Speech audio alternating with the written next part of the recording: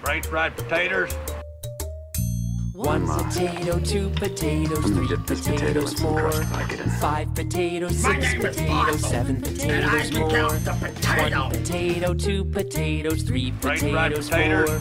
5 potatoes, 6 potatoes, 7 potatoes more. Potatoes. Welcome to the Potato League Podcast with your hosts, Dan and Tom. Thank you, TJ. Thank you, TJ. Welcome to episode 324, 5. I don't know. Welcome to the holiday edition. Ooh. There we go. The holiday edition of Potato League Podcast. Wow, our levels look really high. Ever since the update to Audacity, the spikies look different, but I think we're okay. It should sound okay. When we last recorded before surgery number 2? Have we not recorded since? Have not recorded since surgery number 2. It was like the week before your surgery. Right. So I've watched a ton since then. I kind of went on a little streak. Yeah, I'm trying to remember what the last movie we talked. I think the last movie we talked about was like Bullet Train. Yeah, that we both Bullet Train, seen. Or if I go back, yeah, Bullet Train, because I watched The Outlaws. Like that was like the first thing I watched after, because you guys were doing it for Video Monsters. I still is that episode up? Yeah, the Outlaws one is. It should be. Because sometimes they don't go up in order. No, they do not. Nathan does a lot where he'll release them in batches. Yeah. Because, I mean, he's got a job, he's got 2 kids, so sometimes it's just like, hey, I had the day off, I edit, and he edits. Well, yeah, that's the thing. He edits episode. I don't do shit, and sometimes it's like 2 weeks before I upload stuff. He edits them like crazy. So, yeah, sometimes it'll be like, oh, hey, 3 episodes are up. Yeah. Yeah, because we have finished the... Yeah, because we've recorded Parasite, we've recorded Handmaiden, we've recorded that, so... So you have recorded Handmaiden? Oh, yes. Okay. Yes. Because I've... That was a good episode. The only one I've listened to is Parasite. I finished Parasite on the way to one of my appointments the other day. Catch up on football real quick. You and I both had first-round buys in the PLP League. And you had a great week on your bye week. Oh, yeah. Your guys went fucking nuts. Oh, yeah. I was well aware of that. Yeah, so it was Kittle's best game of the year. And that's the part I hate going into this, like going into the playoffs, is Buffalo has essentially wrapped up, their playoff spot. They're pretty damn close. They're still fighting for seeding, though, so they'll still be playing. And so I'm just like, and I know, like, Allen's elbow's been hurting. I'm like, please don't sit him. Yeah. Please don't sit him one of my playoff weeks. They won't... Teams don't like to sit people for more than a week. So that's why there's no fantasy in the last week of the season. Yeah. That's just always the way it's been. It can still happen. Mm-hmm. And sometimes people on losing teams, if the running back is a little banged up, they're like, we're not going to send you out there. Yeah, get your done ass for the year. You're done. Yeah. Sit. It's just kind of all part of it. It's kind of why you carry rookies and backups on your roster. I've come around on that in the last couple of years, especially doing best ball where you don't have a chance to make changes in season. Mm-hmm. Like all my teams are set up for this time of year. They were filled with rookies and backups and stuff. I had 43 teams advance out of 160. I was at whatever it ended up being, it was 28%, which is 10% over the field. So I was really happy with that. And then out of those 43, I've had 12 advance to this week. So I've already covered all of my... anything I make from here on out is pure profit. Yeah.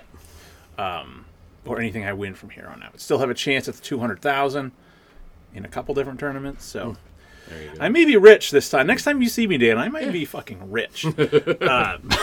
I only have to beat out Not from the Potato League. I only have point that no. out. I only have to beat out I don't know, 2,000 other people. So the PLP League, I don't remember who won the other bracket, but my brother Ryan. I'm going against TJ and Liam.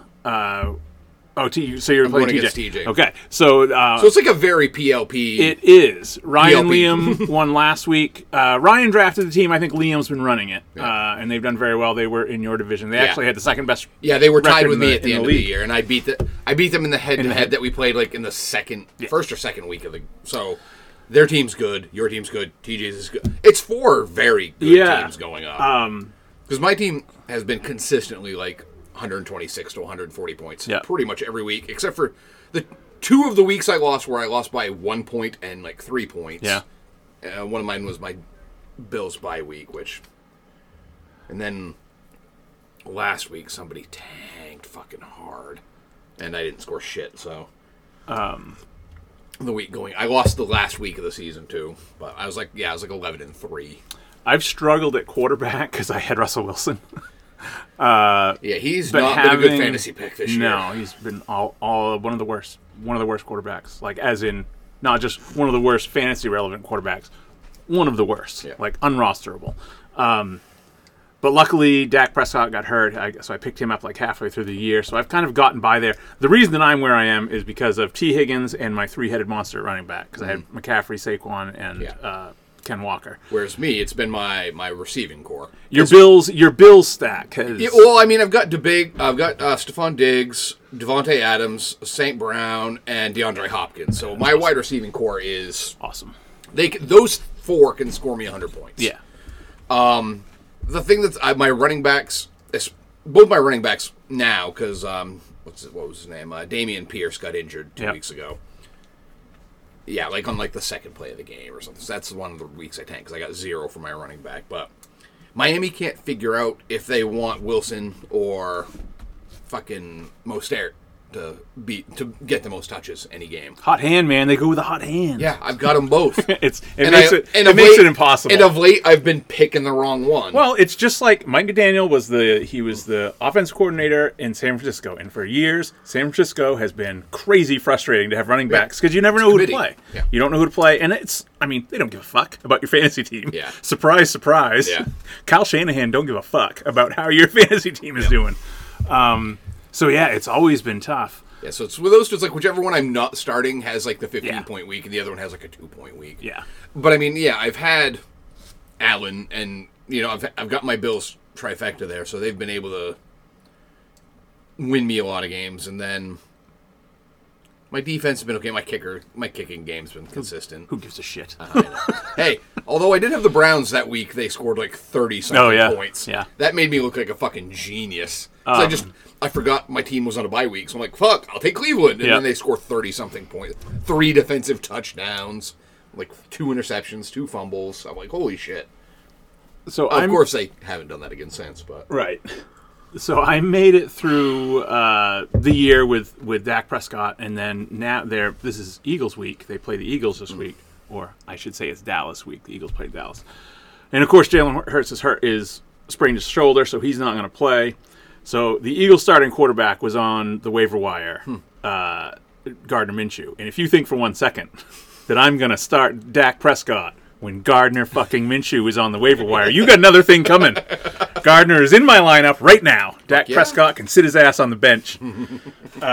So I'm going to win it or lose it based on Gardner Minshew, who is hilarious, by the way. Well, that's how I was. It'll 2 years ago when we were in the championship together, and I had Hurts. Yeah. And I was like, fuck it. He's either going to win it for me or lose it for me. Yeah. And he lost it for me. Yeah. Oh, that's right. Yeah, because that was a game where I was down by like 4 points in the third quarter, and I'm like, oh, fucking Jalen's got this. Yeah. And then he threw like 2 interceptions. Yeah. He didn't do that anymore. No. I had one team that is still alive. It's dead this weekend, but I made it all the way through best ball and advanced 2 rounds with 1 quarterback. Jalen, I had Hurts and Trey Lance. Trey Lance got hurt fucking week 1. So it's been Jalen all year, and he's taken me, but I'm fucking toast this week. That team is dead, but I have other teams that are in good shape. The semis are this week. Yeah. For the PLP. Should be good games. Liam really wants that potato, from what I understand, so. Oh, yeah. He's going to have to get by me, and then the winner of you and TJ, I guess. TJ's been running a hot streak of late. I think TJ beat me. TJ's got a good team. I think TJ is one of my losses. Who's he got? Because he's got Joe Burrow, Nick Chubb. Oh yeah, Cincinnati group is awesome. Yeah, right now, I mean he's projected to score 112. He'll score more than that, I feel. Yeah. And then you and Goose are close, like 127 to 124 projected. Huh. Nice. Yeah, because he's got Mahomes and Derrick Henry. Did my Gardner Minshew jack that up, or? I do not know. The Gardner Minshew factor alone is worth 10 points that you can't even account for. For stuff that we both watched, We both watched Confess Fletch. Yes. Whichever studio had buried that, I want to kick in the dick. It's weird. Well, they don't make movies like that. I know that sounds but fucking I feel dumb, like but even if you just put that out, it's gonna get because it netted something like $1 million or between $500,000 and $1 million. Put it out in some fucking theaters; it'll make something. I understand people's frustration with the theaters being samey. Yeah. Or the stuff that's in theaters being the same, like you would get those things of like the Times screens, the Times Square movie. thing. Yeah. And I understand that they make money, but fuck, there are people that aren't like us that don't want to watch every single Marvel movie. They would go to this. At the very least, sell it to a fucking streamer. Yeah. It's a. Yeah, it was so weird. I mean, it's at least a recognizable property to people our age. Oh yeah, definitely. Yeah. I mean, people younger than us. I just told you it's probably the second most watched movie of all time for me is Fletch Lives. Yeah, people younger than us might not necessarily know Fletch because they didn't watch the Chevy Chase movies. But like, Andrea did not care for the Chevy Chase Fletch movies. She loved this fucking. Yeah, she loved it. I went back and started watching Fletch a couple of years ago. It doesn't hold up. No, well, it's Chevy. Yeah, it's Chevy being. I think it's peak Chevy. Yeah, I think I'm too aware of what an asshole he is. Yeah, whereas the John Hamm Fletch is very much like the McDonald Fletch. Yeah, he's perfect. He's really fucking perfect for that role, and it fucking kills me that nobody watched it. So we should be getting one of these every 2 years. You know, it only cost like $10 million or something to make, and probably took 3 weeks. Yeah, of shooting. You know. Shooting. Like as far as you're not, it's not like RDJ. Hey, we need like 6 years of your time, please. Yeah, and you can't do anything else. No, this is something you can film on breaks from other shit. Yeah, and because he's the only big name in it, they'd shoot around him. I'm sure. Yeah, exactly. When do you have a spare 2 or 3 weeks or whatever? Yeah, want to go to Italy for a couple days? Fuck yeah. Yeah. We both watched Moonfall. Yeah. Oh yes. That movie is Moonfall. Now look, we know what we're getting when we get into Moonfall, but it's still hard to get through it and just not be going, holy. It is, we both loved this movie. We both liked it. It is by far the dumbest Roland Emmerich film. Thank you. Yes, and that is saying something. Yes, it definitely felt that way. Like there is nothing. Like, you can poke holes in every single fucking movie he's ever done. Yeah, of course. This one is nothing but holes. There's nothing but but holes. Very rarely, like, this is the scene that perfectly maps it up for me here. The scene when the big tide is coming in, and they're all in the hotel. Yeah. And they all stand there in the hotel door and watch it arrive. Yeah. They're in a hotel that is at least 10 stories high. Right. Most of them stand in the foyer of the hotel and go like, shit, big wave. That's coming right at us. Yeah. Should we go up some stairs? Well, we'll go up that first level. That's about 8 steps. And watch from there, see what happens. Oh, shit, we're still going to get... Like... It's insane how dumb that movie is. Oh, and when towards the end, when I'm like... how are they going to get back to fucking Earth? And I'm like, oh, well, okay, the moon is now scraping the Earth.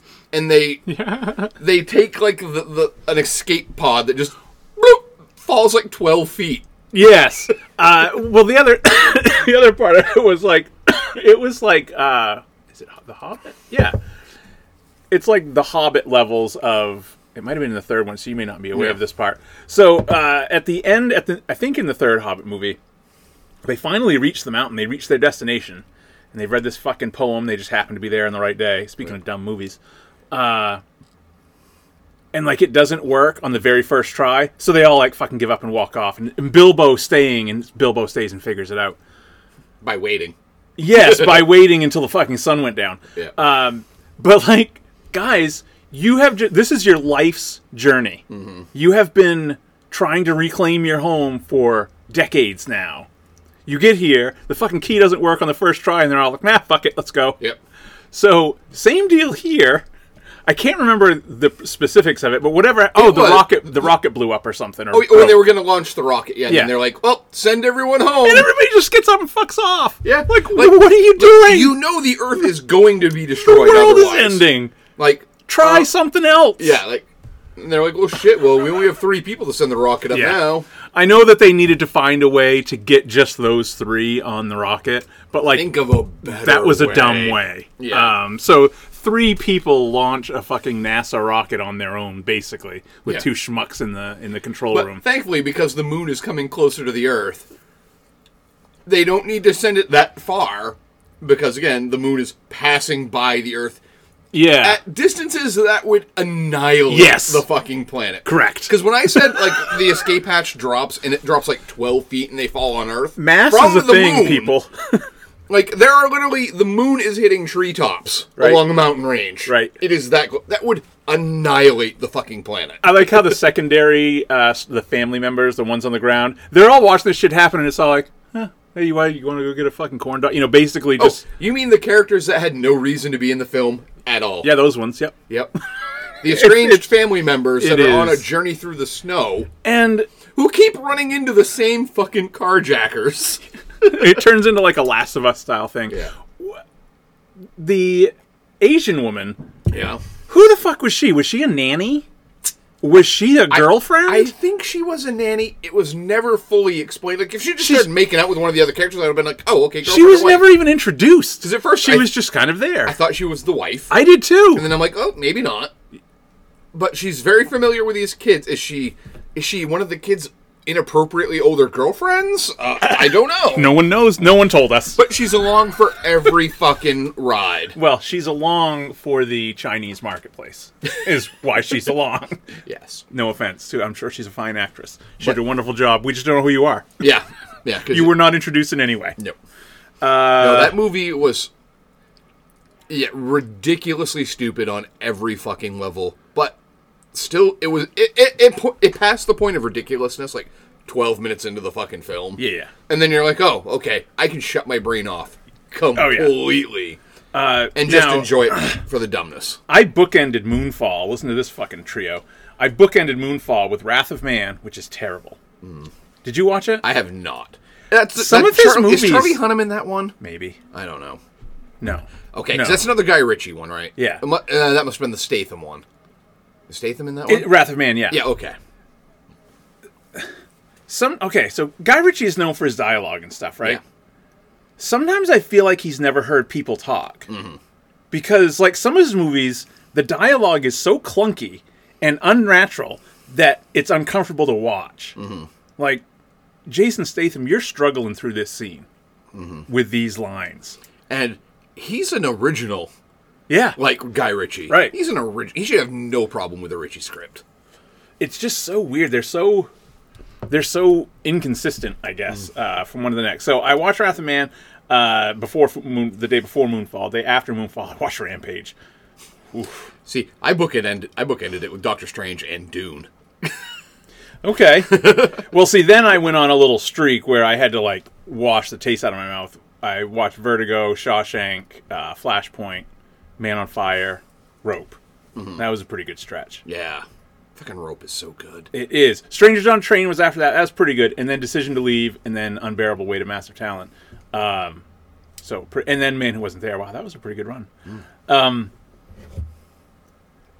Going in order, do you want to talk about Decision to Leave? Yeah, let's talk about Decision to Leave. That is the most recent Park Chan-wook. Streaming on Mubi. Yes. Of all Did places. you do your 7-day free? I know, I gotta cancel it here pretty soon. I didn't see anything else on there I wanted to watch. There's a lot of good films, but it's Yeah? like, I have the Criterion channel. Is it all the same stuff? No, but it's like, if I want to watch like a really good like foreign film, Yeah. I'll just watch something classic that I've never seen. Yeah. I'm sure some of those will be great. When I hear about how great they are 5 years from now, I'll go find them. Yeah, sure. It was pretty. They didn't do a good job telling you when stuff is going to be out. So, like all fall, it just said coming this fall. Yeah. And then it was like, coming it was- December 10th or something. It was Yeah. because I heard about it and like texted you immediately. Because it was at the. Was it at Toronto Yeah. in the spring? It was at Toronto and also at At Cannes? yeah, it was at Cannes because it got like, I think it won Best Picture at Cannes if I remember right. Yeah. And then it was just like radio silent. Yeah. No idea when it was going to be out. Didn't know if it was going to be a digital release. Didn't know if there was going to be a physical release.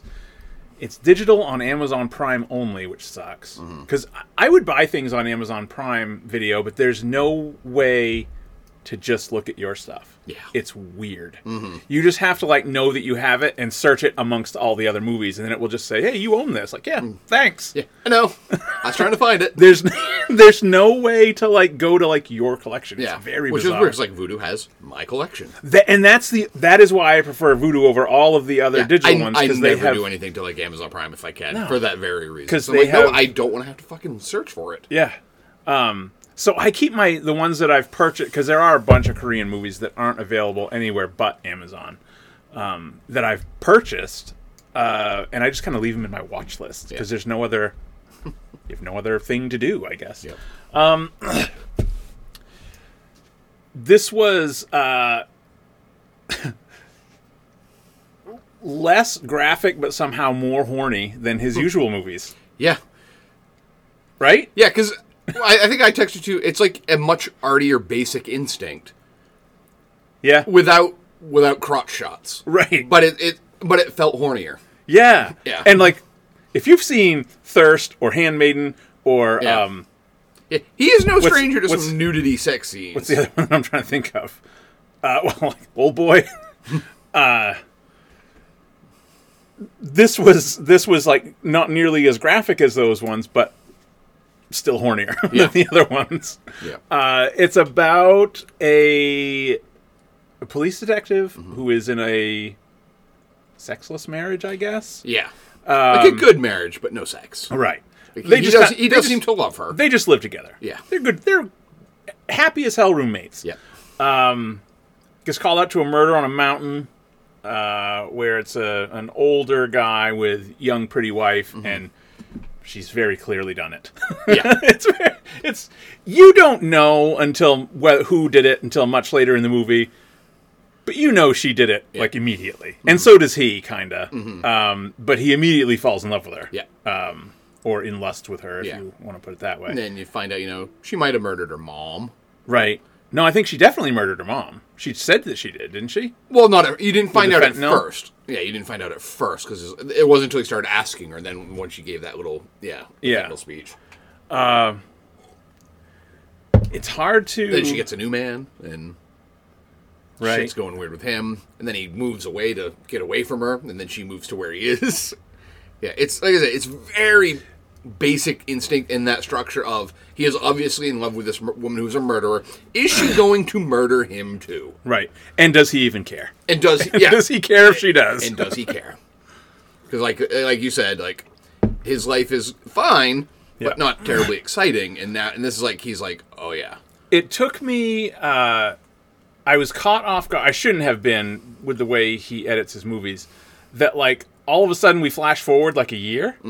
And we have everyone has moved. It's like 13 months. And you're like, wait a second, what just fucking happened? Does he have a new job? Yeah. Is he still a police officer? Yeah, but it seemed like he didn't move that far. Although Korea is very small. We have to keep that in mind. It's like smaller than Maine. Yeah. There's just 50 fucking million people that are there. Yeah. So I guess he couldn't have moved too far anyway. But it does seem like when you move away, it still seems like a big deal. Yeah. Like, because it seems like, just based on what we've seen in Korean movies that we've watched, people tend to be very territorial. Oh, yes. Like, if you're from Busan, you're fucking from Busan, and that's where you live. And your family's been there for 200 years. Yeah, it's not like, people in the U.S. who move every 5 years for a new job all across the fucking country. Type of thing. I thought it was maybe less rewatchable than his earlier stuff, but definitely something. I'll be curious to go back and watch it again when it does eventually come out on things. Because I know I've watched a few things. I know there's a bunch of stuff that little. Oh yeah, he's one of those directors that you miss shit the first time around. You just do. Yeah. Because he's very good at leaving that breadcrumb trail that you aren't aware is a breadcrumb trail until the very end, and then you're like, oh, okay. Yeah. Shit, now I gotta start watching it again immediately. Which that actually happens in the other podcast with a discussion of The Handmaiden. Because, like, where it's like, for me, it was like the third time I had seen it, third or fourth, and it was both of their first time. So, like, there's a thing where Nathan couldn't quite wrap his head, and then I can't even remember what I said, and I'm like, oh, well, it's this. And he's like, oh. Yeah, that makes sense. There were a bunch of things on, because I watched and read a bunch of stuff about Handmaiden after watching that, too. So I was looking forward to going back and rewatching it before I listened to the episode. Just because of that, like, understand it, because there's a lot of that's confusing the first time through. A lot of Handmaiden that's confusing the first time through. But it's the sort of thing that kind of comes together, it'll click in your head while you're watching it, and then after you're done, you're like, wait, how'd that happen again? So I definitely need to go back and watch. And I mean, it's the same way with Parasite. Mm-hmm. Listening to your... the Parasite episode, it was funny that it's all the same. It's the reason that you didn't want to talk about it. Yeah. Because, like, what else are you going to say? Yeah. I mean, and even Nathan at one point near the end says, I mean, we could keep talking about this all day and just keep pointing out new examples of the thing and of the themes of the movie, but, like, you get it. Yeah, you get it. It's fucking awesome. Just watch it yourself, goddammit. Yeah. It's the reason I didn't want to talk about it. It's still a fun discussion. It's fun to... It's one of those things like, life isn't that bad if you get to spend 2 hours talking about a movie like that and just enjoy it. Right. But it's no Moonfall. Fuck no. Everything falls right into place in Moonfall. Yeah, that was... I still recommend Moonfall. Mm-hmm. I just don't recommend Moonfall. Unbearable Weight of Massive Talent. Oh, yeah. That was a lot of fun. It was more fun because you go into that knowing the gimmick. Yeah, and how quickly will that wear out? And it doesn't. No, it does not. And again, it shows the genius of Nick Cage, that he can take a role that is just a one-note gimmick, but he's playing it with such fucking sincerity. Like, you honestly believe the fucking bromance between those two. I mean, and again, not Pascal... is fucking tremendous in that movie. It's weird to say about when you see like a movie like this that has a gimmick. Mm-hmm. I want a sequel. Fuck yeah, I do. I want a second one of these. I said the same thing when I watched it. I'm like, where's fucking part 2? I want the amazing. further fucking adventures. Yeah, that would be amazing. Yeah. Them writing their second movie. Yeah, because that's the thing. I'm like, as I'm watching it, I'm like, he's totally like, I can't remember the director-writer's name, but like he is mining like all of the best Cage stuff. Yeah. Like the meta narrative of adaptation and like just the pure action craziness of, his 90s output, and it's just like, fuck. This is a writer director who truly understands Nick Cage, I felt, and got great work out of him. I wonder how something like this comes together. Magically, I feel. Because if you don't get Nick Cage, that project's done. Or do you write it? Could you also alter enough things and make it, I don't know, Christopher Walken? You know what I mean? I don't think it works as well, because you have to have someone who has had such a... I mean, Nick Cage has been a popular A-list actor for a long period of time. 40 years? 40 years. And he's also starred in some wild, insane shit that wasn't very good. Right. And I think that kind of played into their thing. And they're like, hey, if we can drum up $2 million, he'll be in this. Right. Because he's not quite paid off the IRS. He can see the end of it. Whatever we offer him, he'll probably take it. Right. Which is why he agrees to go to the birthday party in the movie. Yeah. Such a self-aware man. God, I love it. Yes, and that's the other thing too. Like, you have to have an actor that's not going to have that ego about it. You have to have a level of humility that is like off the fucking charts for Hollywood. Yeah. You know what I mean? Yeah. And he has it, or at least he was able to exhibit it there. I mean, just taking the role is showing a huge amount of humility, even with the idea that you also have to have some ego going, oh, this will be fucking huge. A movie about me, playing me. Yeah. Oh, boy. Where everything is about me. Yeah. You know, the bunker with all of my shit. That was such a fun moment when they're like, discover the secret bunker. And they think like there's like, you know, national secrets and drug shit down there. They thought that's where the girl was being held. Yeah. That was kidnapped. Nope. It's just a bunch of Nick Cage memorabilia. Nick Cage collection. It's grotesque. I'll give you $20,000 for it.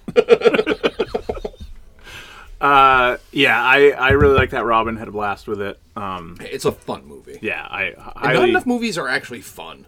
Right, and like. and not enough. I say I want the sequel, but not enough that are just fun are also not part of, you know, link 14 in a 25 link chain. You know.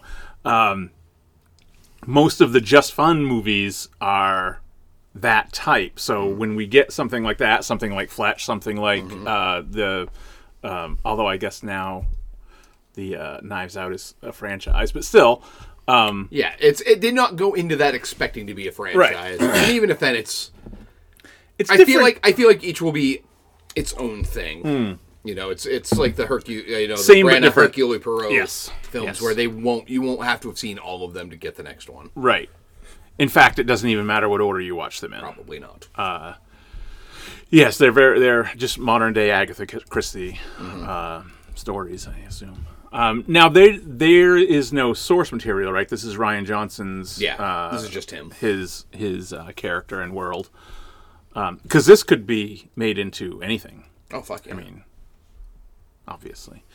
Yeah, I hope he keeps making I think he got a three film deal from Netflix. From Netflix, for those. I think it's 3, and that would be for 2, 3, and 4, though, right? Not included because the first one was just which sucks though because now I'm like, does that mean there will not be a 2, 3, and 4 on my fucking shelf? There's going to be that's going to fuck up some sort of collection. I don't know though. Maybe they'll learn their lesson from the fact that Flanagan left. I doubt it. Probably not. I don't think they see things that way. I don't think they do either. You know what I mean? It's kind of sad. Unfortunately, I think they see things the same way that HBO does, which is what they're doing in some cases is gross. Yeah, just straight up removing shit and burying it, and it's not available in any way. Imagine being on one of those shows that you fucking poured your heart and soul in for 2 years. You were creator of this show? Yeah. Where can I see it? You can't. Nowhere. Nope, it does not exist anymore. It has been wiped clean other than... It's really weird. Yeah, and especially I don't get it. Streamers for so long have been like, fighting pirates, you know. Well, you just gave everyone a reason to pirate. Yes. For preservation purposes. And they shouldn't feel bad about it. For preservation purposes alone. Yeah. I'm going to pirate this because I don't know if you're going to fucking delete it someday. I want to enjoy this. Yeah. So fuck you. Mm-hmm. Another shitty movie I watched, Black Adam. Did you watch Black Adam? I did. Talk about bad dialogue. Yowzers. Christ. That movie took 15 years to get made. That one. Oh my god. And I kindly gave it a 2.5. I think... did I give it a 2.5? I think I gave it a 2.5 as well. And I think the extra, half star just came from Henry Cavill being in the last 30 seconds of the fucking movie. Which... If your post-credit scene is all that's saving your movie, and then obviously that is never going to pay off. No. Which, I do feel bad for Henry Cavill on that. Nope, they gave him permission to say, oh, by the way, I'm back as Superman, and then 2 weeks later, no, you're not anymore. Sorry. Yeah. Which... Whatever. He'll go cry himself to sleep in his fucking Warhammer money when that starts rolling in. Exactly. So, I mean, I'm not going to shed a tear for Henry Cavill.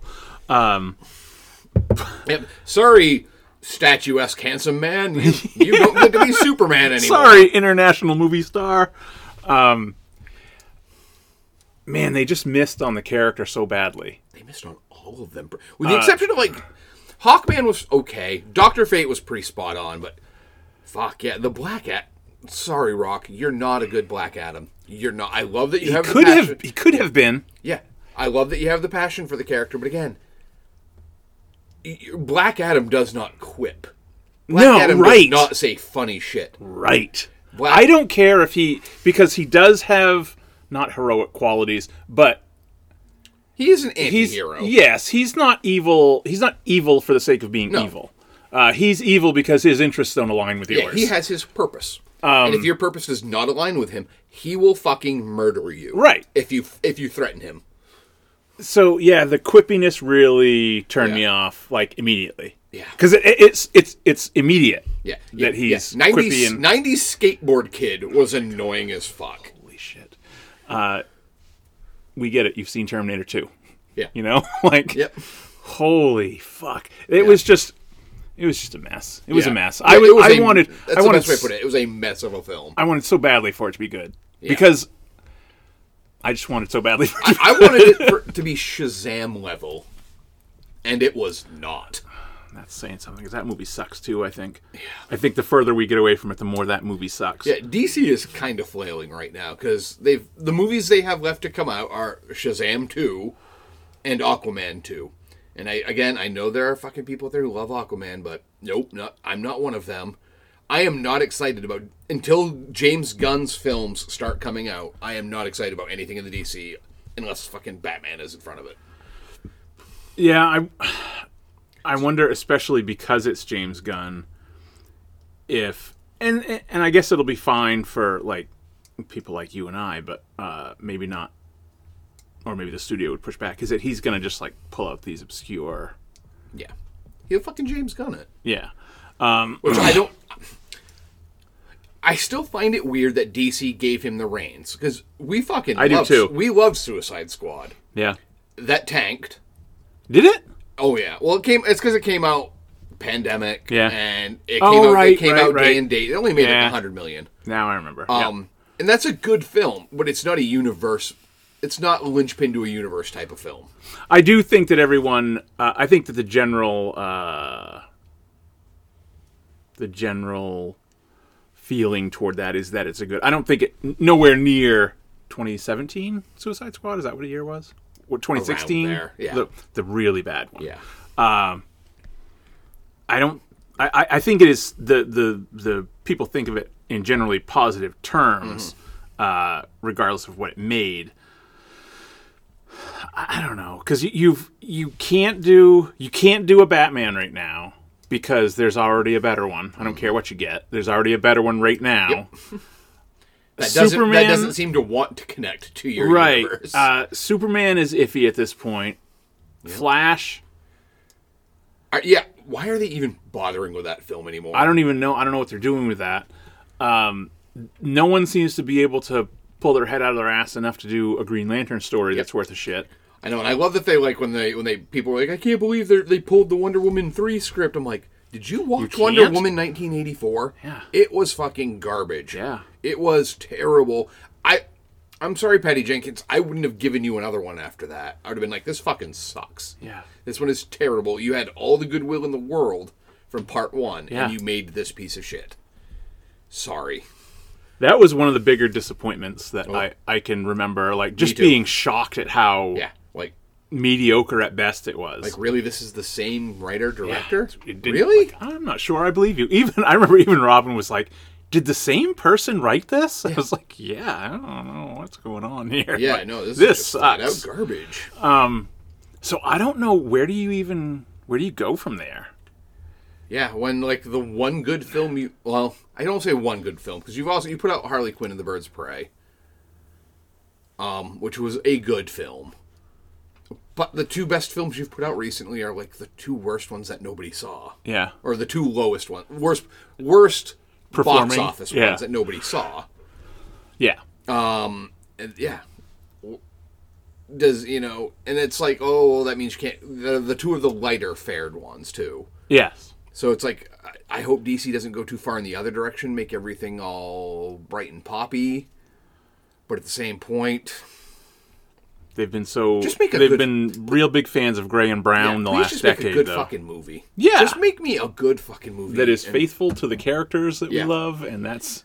There's plenty of shit to go around that you can adapt straight up. I do not need a second Joker movie. No, I can tell you that. Although the fact that they're going musical with it is something. They're fucking shooting the moon on that one. Yeah. They're like, this might suck, this might be great, we're fucking doing it, we don't care. Yeah. So I will give them that for taking the balls to do that. Have you ever rewatched Joker?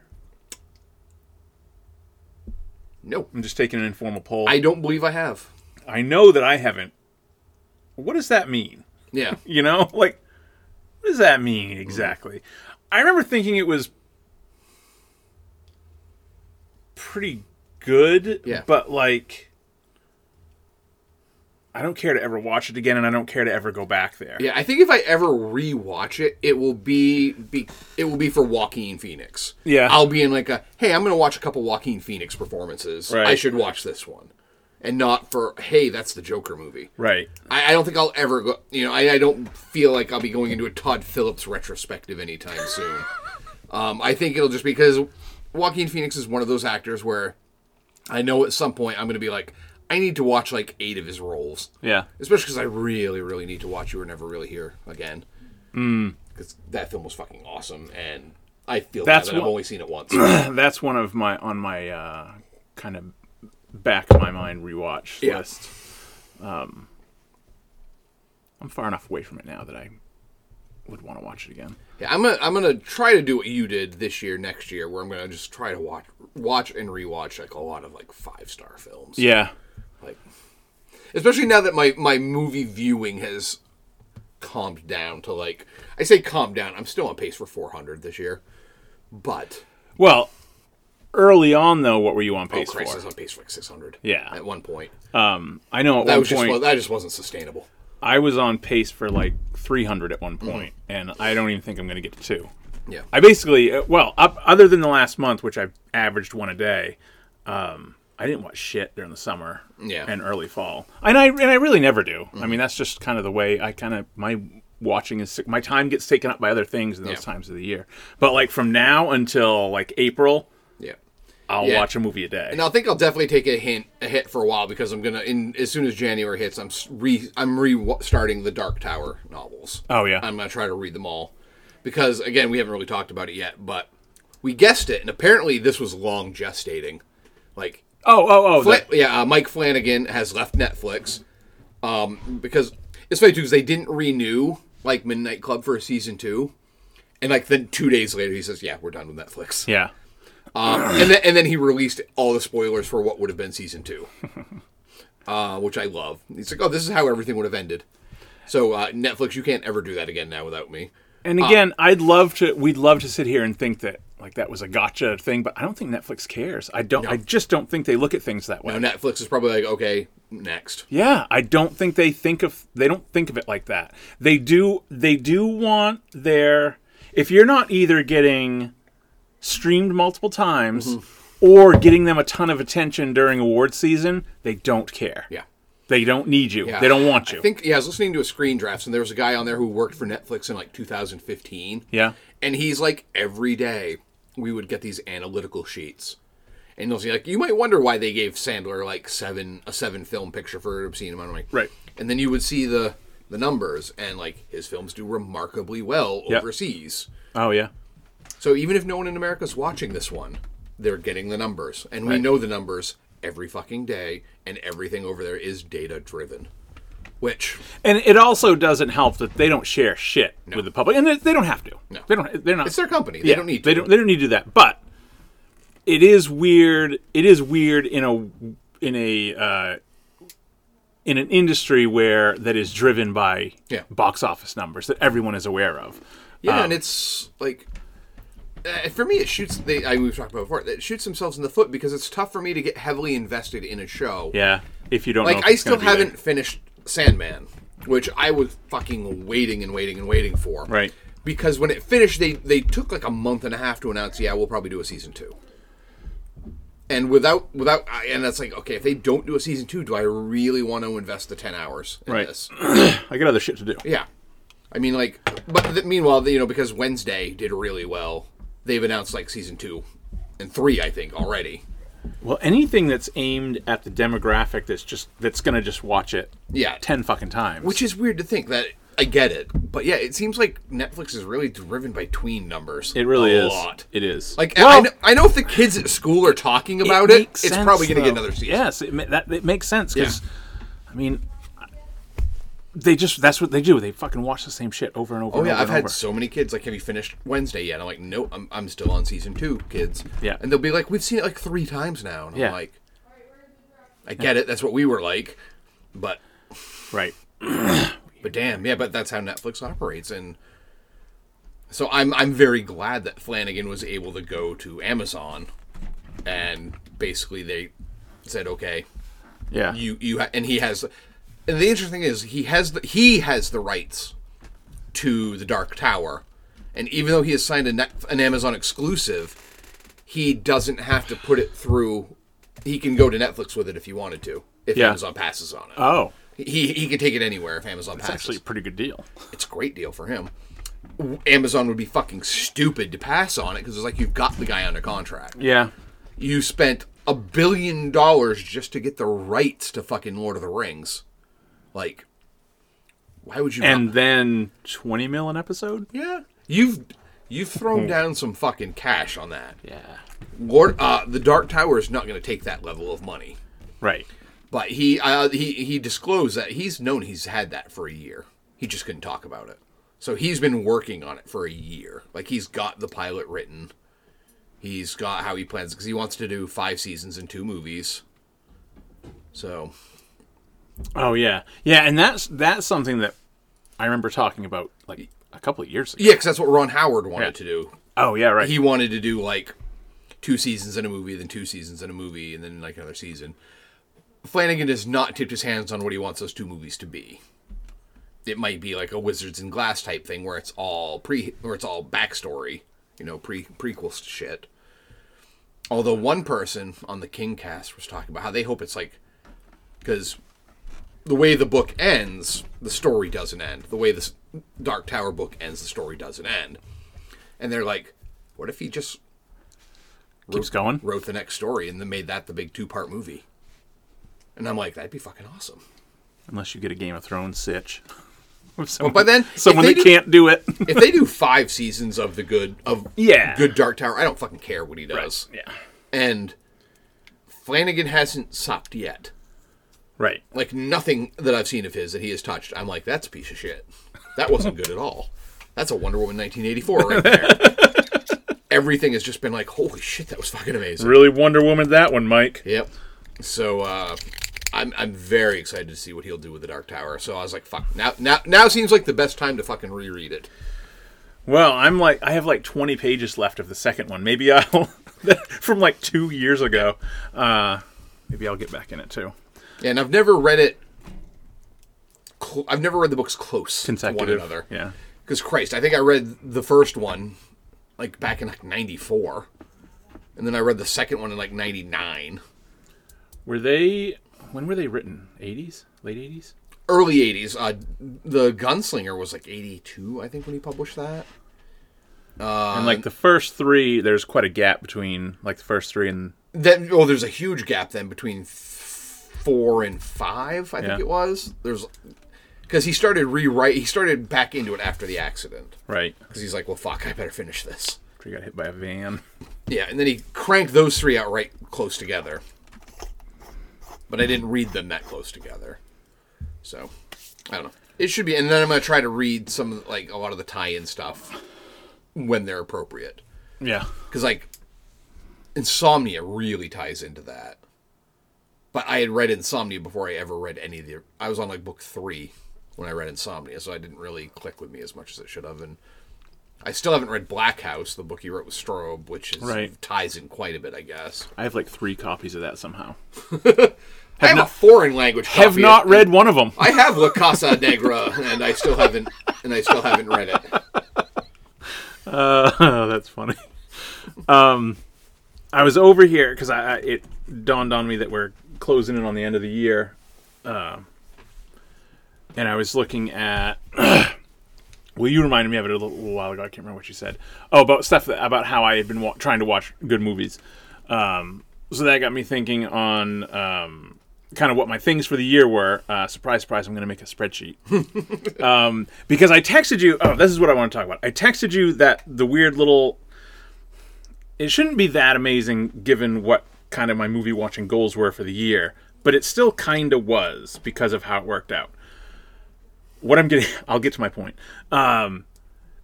So this year, but the earliest movie that I watched, I think, was 1941. Mm-hmm. Maltese Falcon. Yeah. And then obviously the most recent would be a 2022, of which there are 30 or so. So between 1941 and 2022, this year, I watched a movie, at least one movie, in 64 different years. That's awesome. That's so cool. Out of like 80 something. Yeah. So I told you I'm going to spend the last couple weeks trying to fill in those weird little gaps. Because there's a couple spots. I love that Barton Fink is one of those fucking movies. Yes, because it's such a great film. And it fills so many of my little slots that I've been doing. Yeah. Because Barton Fink is 1991. I have 63 to 90 consecutive. And then 91 was a blank spot. Barton Fink will fill that in. And then I think I go up to 98 or 99. And then there's a 1 year gap. And then it goes through to the rest to 2022. Like 2000? I can't remember. I already have something picked out for it. I can't remember what it was. So like, if it's 2000, you need to rewatch Crouching Tiger, Hidden Dragon. Ooh, that's on my list anyway. Because that just came out on 4K. And that's on my list anyway. I'm dying to rewatch that in 4K because I've only seen it on like shitty VHS copies.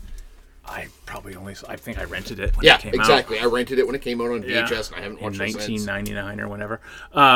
So I will have... The reason that it's not that surprising is because one of my goals this year was to watch things...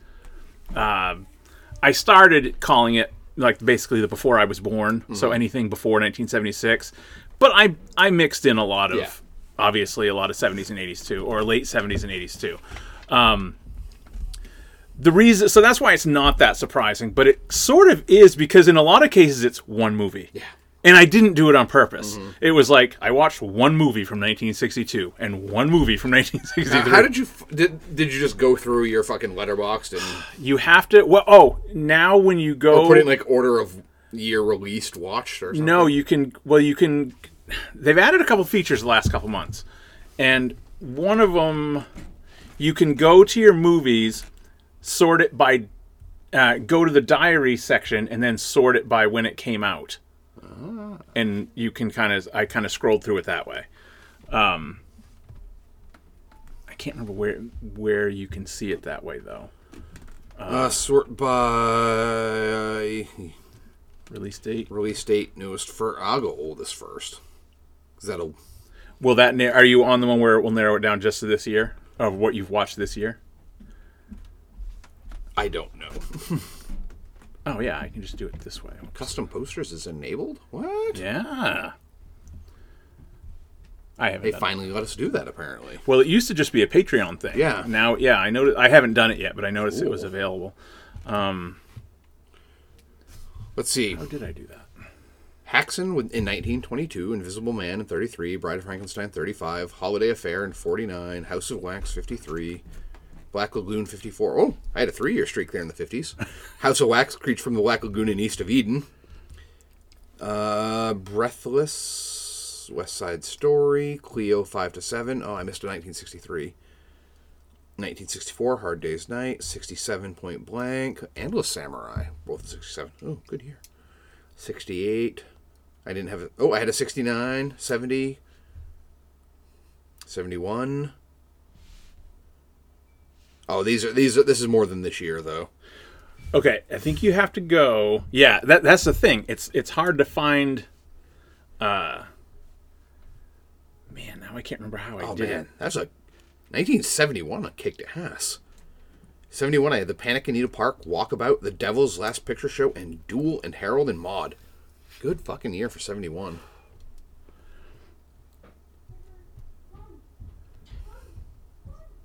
Yeah, I can't remember where. I'd have to sit down and go through it. But there's a place you can go now and go to just the diary of what you've watched in 2022, and then you sort it by year, and then you can kind of see it that way. Yeah, because my goal then has kind of turned into as far back as whatever the first movie I watch. I want to fill in all of the gaps, although I guess it's not going to take very long now. Watching a lot of Hitchcock helps because for a while he was on a very strict... he cranks them out like one a year. And it was, exactly. He was on a very strict one every single year from like 51 to 60-something. He had one every single year. They're not all the good ones, but you can fill in a lot of gaps that way.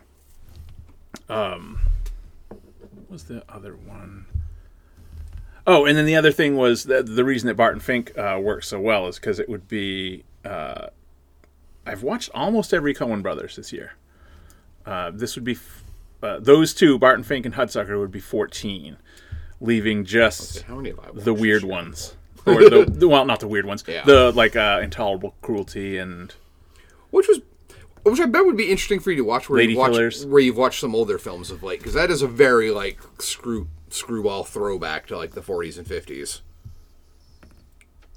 Which is why I can see why it didn't work with modern audiences. It's not as bad as, I mean, it's still like a 3.5 star film. Yeah. Or 3 star. So it's that and like Lady Killers. Yeah, it's these are the worst Coen brothers, but they're still the ones. fine. Well, yeah, that's been the kind of the funny thing is the because for a long time I've always considered myself like, oh, they're like some of my favorite directors.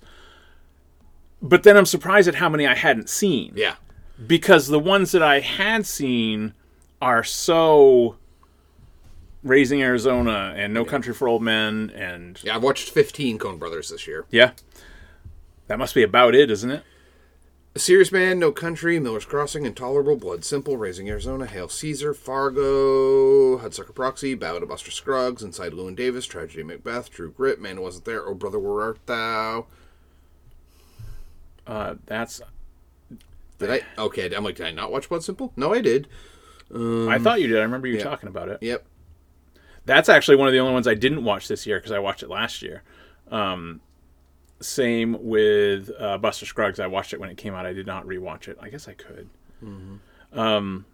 But of the ones that... So, like, I had never seen Serious Man, Miller's Crossing. I think I'd maybe seen Hail Caesar, but I don't know. I love Serious Man. That is such an underrated gem. I had not seen Llewyn Davis, had not seen Burn After Reading.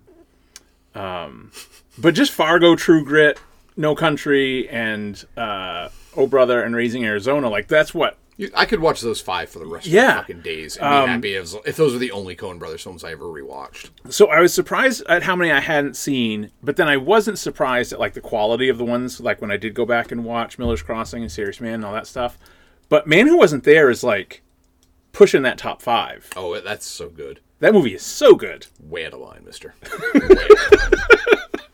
It's like... Was that a pass? And again, we didn't mean to do this, but because we're doing the monochrome for the holidays. Right. On the other... That's pretty good. I swear half the time Nate votes on shit. It's just because of whether or not you can make a pun. Right. But one of the films that finished top 3 was Man Who Wasn't There. And then you're like, I just watched that. That fucking movie. Yeah, that movie is so... Because it's such a great film noir without being a film noir. It's like... Yeah. The main dude is a fucking second chair barber. Not even the best barber in town. Doesn't even own his own shop. You know. The greatest noir of all time is led by an insurance salesman. That is true. That is true. But man, my one-line review for it was, well, that didn't go well at all. No. It did not. Nothing went well. I mean, and I know that's the genre. Yeah. But man, it was just one kick in the nuts after another. Yep. Poor bastard. Yeah. And he was just so passive through the whole thing. And he's just rolling with it. Like, man, that sucks. Guess I'm gonna fucking get electrocuted now. Yep. I guess so. No, but wow, that was one of my very favorites that I watched this year. And I did like all the other ones, but I that one is close to that top tier, and it's one that I say you don't hear about, but like, you really don't. It's still It's not on. It's not on Blu-ray. Really? I think it got like a very short release, but like I still have my DVD of it. Like, why isn't that one in a Criterion or an Arrow or some, a prestigious label? Why hasn't that been really? I think it's because it was Miramax. So, you do a lot more of like kind of watching a bunch of a certain actor. So is Frances McDormand? She must be very close to the top of your list too. Oh, I bet she is. I don't think anyone can overtake her for me. I think I'm at 8 or 9. Frances McDormand. I mean, Nick Cage leads this year. Yeah. Because, you do a Nick Cage month, he's bound to be at the top. Right. She is third. Nick Cage was in 43. Mads Mikkelsen is at 22. Frances McDormand is at 7 with Stephen Root, who appeared in Frances a couple McDormand different. Did I watch? He was in 4 of the Coen Brothers films that I watched. So Oh, the one that I watched this year that you didn't would be Mississippi Burning, I bet. Or French Dispatch. Yeah, I didn't watch French Dispatch this year. I watched it last year. And after that, it's just a bunch of people that were in the Scream movies. I'm going to get... John Goodman's towards the top, as you would expect. Yes. With Coen Brothers films. John Goodman is... But yeah, Joel Coen is 15 films by him. Yeah. Ethan, 6. And then after that, it's a bunch of people with 4. I have a very international... I do too. Sergio Leone and... I've got Park Chan-wook, Denis Villeneuve, Edgar Wright, Anders Thomas Jensen, Manaheim Golan, Lee Chang-dong. What else of his did you watch? I watched Peppermint Candy and Burning. Okay. Because Burning was when I really tried to get us to watch, but it lost out. See, that was a good one for... it's still pretty mainstream. Yeah. Very available. Mm-hmm. That's the one I tried to get to beat Parasite. Yeah, it really... That would have been good. Yeah. That movie's awesome. Mm-hmm.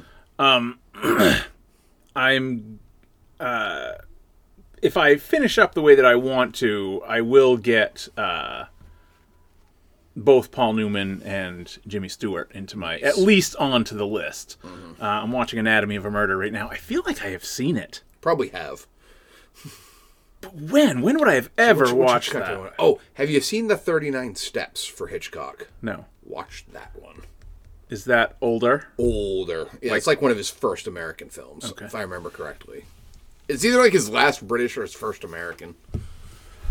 But it's one of his earliest films. He's especially already one of his earliest good ones. But it's fucking good. Watched of his this That's year. like one of the films that's like a key to understanding Hitchcock. Like I gave pretty much all the ones that I've watched this year 4, but 1935 that came out. Yeah. I shouldn't have. I should have because I think Rear Window is my clear favorite of the ones that I've watched this year. Oh, Rear Window's so good. Rear Window's awesome. But Vertigo's awesome and Rope is awesome. Strangers on a Train was fine. Yeah.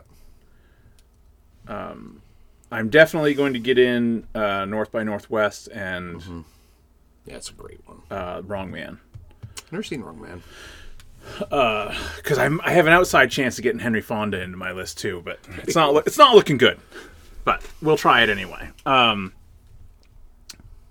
So what we should do if we are able to record again next week is do our end of year thing. Because I was while you were talking about something there, I was looking at my 2022s. I didn't. Ooh, Rebecca. Yeah, Rebecca. I didn't rate a lot of things super high this year from this year. I didn't think I did, but I did. I mean, very few 5s. I only have one. Let me see where am I. I only have one, and I'm not even sure it's my favorite movie of the year. What do I have for 5s? Let me see. Pull up. Yeah, right now I have Everything Everywhere All at Once, The Northman, and this is not a 5-star film, but for me it is Clerks 3. Okay. Like, I don't even know if I'd put Clerks 3 in like a top 10 of the year for films. Right. But it's just this is we were 19 when Clerks came out. Yeah. We were in our 30s when Clerks 2 came out. We were in our 40s when Clerks 3 came out. And right. It hits differently when you're the same age, when you're aging with those characters. Ooh, speaking of, and not to derail this, we watched, because it's December, we watched A Christmas Story last week. Mm-hmm. First time I've seen it since I was a kid. That movie is made for parents. That movie's fucking awesome. Yeah. I remember just being like, oh, it's a Christmas movie, you watch it because it's December and it's on every fucking day. But, like, it wasn't, I didn't, like, have a special place in my heart for it. Yeah. Robin and I were, like, teary-eyed watching it the other day. Like, that movie's awesome. See, now you need to watch A Christmas Story. Oh, yes, yeah, we're going to. I think which is fine. I think that's tomorrow. It hits all the legacy sequel tropes. Yeah.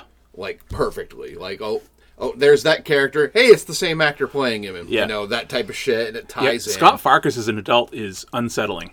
Yeah, he's a weird-looking dude. Still, never grew out of that, I guess. No, didn't grow into his looks at all. But it was a good, sweet movie. It's not like I'll watch it every Christmas, but yeah, I'm like, yeah, that was worth being made. Yeah. And good on you, Peter Billingsley, for making that get made. Well, he's. I'm gonna end up. Well, I don't know if it'll be enough to get on the list, but 3. Yeah. Because we're gonna watch. Well, we watched half of Elf last night. He's an elf. That's right. He is. Yeah, he's the elf foreman. So yeah, he's gonna end up with 3 movies on my list for this year. The only movie I gave a 5 was Everything Everywhere All at Once, and then Batman, Nope, Top Gun, and Northman, and Decision to Leave all 4.5s. Yeah, My 4.5s are pretty plentiful this year. I gave Thor a 4, and I'm not sure I feel like that anymore. I think the further I get away, I gave it a 4.5. Yeah, I bet if I rewatched it again, I'd be like, no, more of a 4. I think that movie's kind of might be kind of a mess. Yeah, it's definitely a mess. And because I think we're so quick to forgive Taika because, oh no, it's just quirky. Maybe that movie's a mess. Yeah, no, it is. I will 100% agree that movie's a mess. But I love seeing Christian Bale in it. Even though his character, I'm just like... Even though he seems to be in a totally different movie than everyone else. 1000%. Are you guys doing the same thing? Were these 2 movies edited together? 2 different movies? No, I do love Taika movies. I would never put Taika in charge of the universe. No. Let him have his own little weird ass universe. Yeah. And frankly, which is kind of like what I would have done with James Gunn, but then DC decided to give him the whole universe. Right. Same exact idea. But I think, well, maybe he wouldn't be. I would like to think Taika is self-aware enough to be like, no, I don't want to do that. You don't want me to do that. Trust me. Yeah. You don't want me to do that. Hitler's going to appear in one of these Marvel movies at some point, and I can't say it's going to be a good thing. Plus, I just want Taika to get away. As much as I love having him make Marvel movies, I want him to get back to making his fucking movies. Right. His movies are so fucking cool. Yeah. Agreed. Yeah. How did I just... I mean, I'm glad this gave him the money and the career to do whatever the fuck he wants. Right. I want him to go back to making, like, smaller, weird, fun films. Yeah. I'll be anxious to I'm anxious to rewatch Northman and... Well, I've seen the Batman twice, but I don't like watching them twice in the same year because of the way it logs. Yeah. I don't like that shit. So I will watch them both, and I bought both on 4K, so I have not rewatched Northman, not just because of the double logging thing. Yeah, I think... But also because... it's next weekend Andrea works. So, like, the 30th, the 31st, and the 1st and the 2nd, those 4 days off before we return to school, I'm going to log so many fucking movies those 4 days. Because, again, it's a lot of the best of 22 that we haven't seen yet are just starting to make their way out and are available, so I'm going to, like, crank them out. I'm going to watch the Banshees of Ivermectin or whatever. Shinnerin. It's awesome. I've heard it is just the best. And the trailer is misleading. Like, okay. The trailer comes off as kind of lighthearted and funny. It is. Yeah. But it is. That film goes to some dark fucking places, man. Barry Keoghan, fucking amazing in it. Yeah. I have determined that I like Barry Keoghan when he's in small doses in movies. Yeah. Like, he just kind of shows up, is fucking weird. He usually is in small doses, though. Yeah. But he's perfect when he's used like that. It helps that he's also Irish. So. Yeah. This is a very fucking Irish film. Did you just watch it recently? Yeah, like a couple days ago. Because it's on HBO Max now. But yeah, I fucking love that movie. Martin McDonagh can do no wrong for me. Every movie of his I've seen, I fucking love. Yeah. And I didn't realize he was a director of photography for years. Oh, yeah? Yeah, he did like a ton of DP shit. But yeah. It just makes me want to go back and rewatch fucking In Bruges and... Yeah, if you can find it. I can't find it. Yeah. I missed out. Second Sight Blu-ray company out of the UK did like a gorgeous special edition, but I missed out on it. So I have to wait for it. I have a DVD of it. Yeah. Thankfully, but... I can't remember if it was available. It might have been available. Like, I'm not going to pay fucking $15 for it. Yeah. I'm just not. I'm just not going to do it. Yeah, well, it's like, Christ, I still don't own 3 billboards from whatever Missouri town that fucking was. But yeah. I keep waiting for that was one of those ones I'm like, oh, that'll come out cheap on Black Friday, and it didn't. So I never picked it up. This was an interesting one I added because It's on Tubi's awesome. Have you seen Plan 9 from Outer Space? Oh yes, Like the worst movie ever made. Yeah. I've seen. I double feature the shit out of that with Ed Wood. I have seen documentaries of it. I've never seen the movie. I've seen documentaries of it that are longer than the movie itself. Oh, yeah. But I have never watched the movie. It's only 79 minutes long. It's not nearly... I mean, it's bad film, but it is not nearly as bad as... Yeah. It is not the worst movie of all time. Not even close. How about Invasion USA? The Chuck Norris one? No. Oh. No. 1952. Oh. Yeah, it's on Tubi also. It's got a whopping 1.8 on. Oh, no. I mean, if you're talking the Canon Films Chuck Norris film, fuck yeah, I've seen it. To get my Jimmy Stewart up Flight of the Phoenix. I've never seen that. I've heard that it's very good. Yeah, it's rated higher than I thought. I guess I think that's a Criterion release. maybe. It's on HBO Max right now. The Hustler was $5 the other day. Color of Money was $5. The older films of Denis Villeneuve are currently on the Criterion channel. Yeah. You need to watch Incendies. Well, it's been on my list for like shit. years. Fuck, man. And it's pretty short, right? That was about 2 hours. Was it? That film fucking ruined me. Yeah. That film was so Nice. good. Yeah. I watched that and I'm like, I'm a fucking wreck. But it has that August of 32nd on the planet on Earth, or whatever the fuck that title is. That one was interesting. And I still have to watch Maelstrom, which is also on there, which is narrated partly by a fish. But Okay. Now, do you have any Hitchcock hard physical copies of anything? I have like an older set of like some of like a 5 release set that cost me like $8 or some shit. Right. Just one of those. I keep waiting for like the perfect box set. Yeah. Which will never come. Which will never fucking or come. it will come. There'll just be another one 5 years later. Yeah, because they've put out a couple ones like, oh, that's got like 5 titles in that one. Because usually if you find a box set, it's like, okay, it's got The Birds, it's got Vertigo, a couple other random ones. But there's never like, where's that 20 film box set that has like fucking the films? Right. Because I wanted to squeeze in Man Who Knew Too Much by the end of the year, but no. That one's impossible. It's like $15 if you like in Bull Moose. Because I checked Bull Moose when I was there the other day to see if they had any copies. They did not. Yeah. So if they did, I was going to grab you one, but nope. They're nothing. Bunch of assholes. I bought Let the Right One In was $4.99 a couple weeks ago. I bought that. That film's so good. The heck is that I've got on my list? Side Effects. What the fuck is that? Steven Soderbergh. Oh, yeah. Why would I have put that on my list? It's Soderbergh. Worth watching. I know, have you seen the trailer for Magic Mike 3? No. Oh, it looks fucking good. I've never seen Magic Mike 1 or 2. You need to. Really? Swear to God. Magic Mike is a gorgeous fucking film. I've heard it's really I good. hate but... that I have to even say that because it looks like the biggest piece of crap. But I mean, it's Soderbergh. And it's a good story. XXL is kind of a stupid, fun road trip movie. Yeah. But 3 looks good again. Like, Soderbergh did not direct 2. No. Or XXL. And the new one's called, like, Magic Mike's Last Dance or something like that. Yeah. Like, I can't believe they made a fucking Channing Tatum stripper trilogy. Why not? In Bruges is on my list. It is available on Vudu.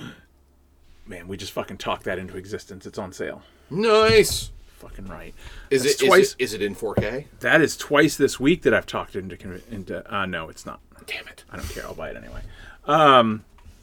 That's twice this week that we've talked something into talked a sale into existence. Barton Fink was. I had never even seen Barton Fink. I've never seen it streaming anywhere. It never was. And it was always $15. And never was on sale. I don't think there's a Blu-ray for that one.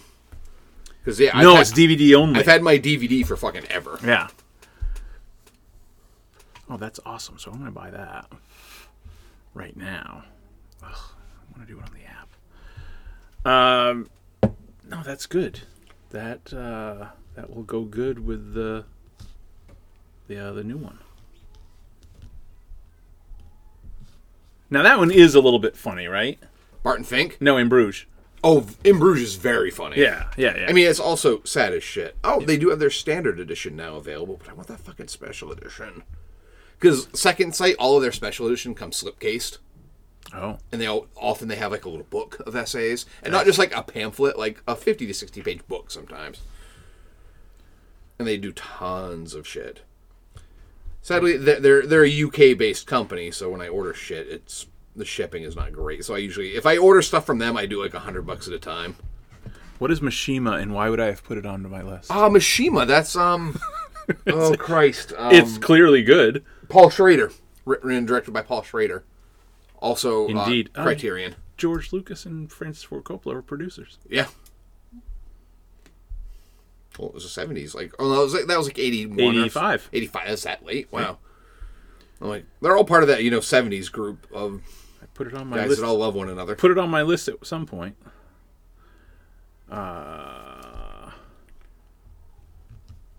Still have Brooklyn on every single watch list. I've never seen it. Stalag 17. How is that? William Holden.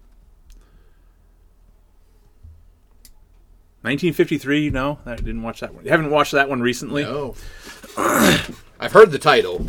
I have it's a Billy Wilder. That's someone I need to watch more of is Billy Wilder. Yeah. I want to go on like a Billy Wilder all of the streak. ones that I have watched, I have liked. They're all great. I know they just put like The Apartment out on 4K, which I really enjoyed The Apartment.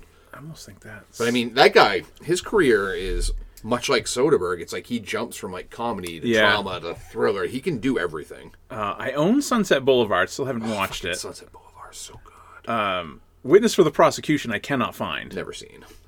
But those are both top 250 movies. Witness for the Prosecution is 177.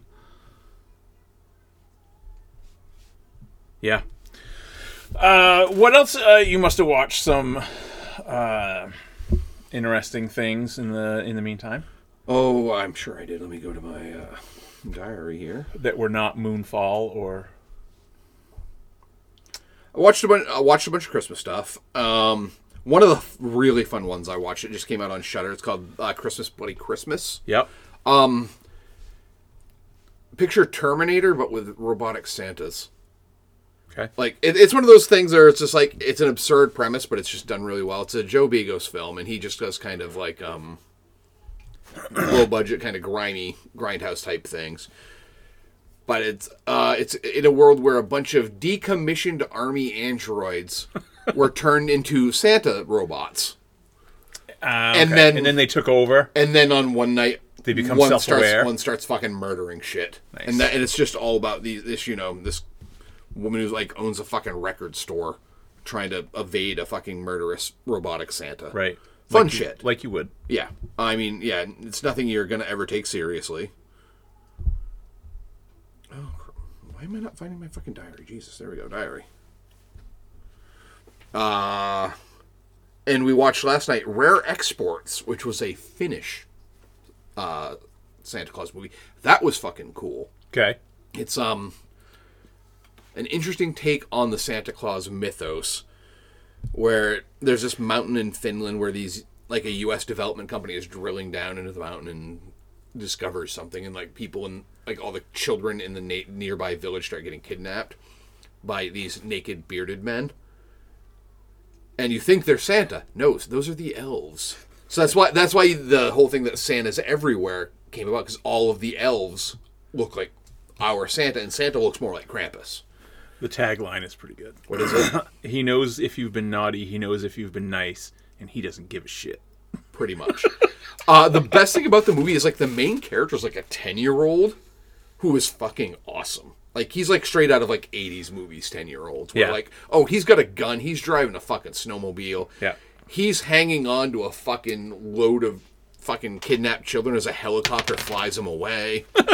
Yeah, it's great. It's nutty, but fun. We watched a couple really terrible, well, not terrible Christmas movies. Holly and the Hot Chocolate, which was a QVC release. Like, QVC made a movie. And surprisingly, it wasn't a bad film. But I'm like, I'm fully expecting ads for Hot Chocolate anytime in this movie. Right. You know? That's pretty funny. What the hell was Why Hide? Oh, I think that was a different time. Oh, Christmas Presents. Yeah, that was not that great. Don't Open Till Xmas, which, man, that was a grindhouse little fucking Christmas film. It's about a mass murderer that's just killing people dressed in Santa costumes in, like, London. And I'm pretty sure there were, like, 10 dead Santas within the first 45 minutes. Like, this guy was just fucking killing them left and right. Surviving Christmas, the Ben Affleck Christmas movie from 2004. Oh. You can...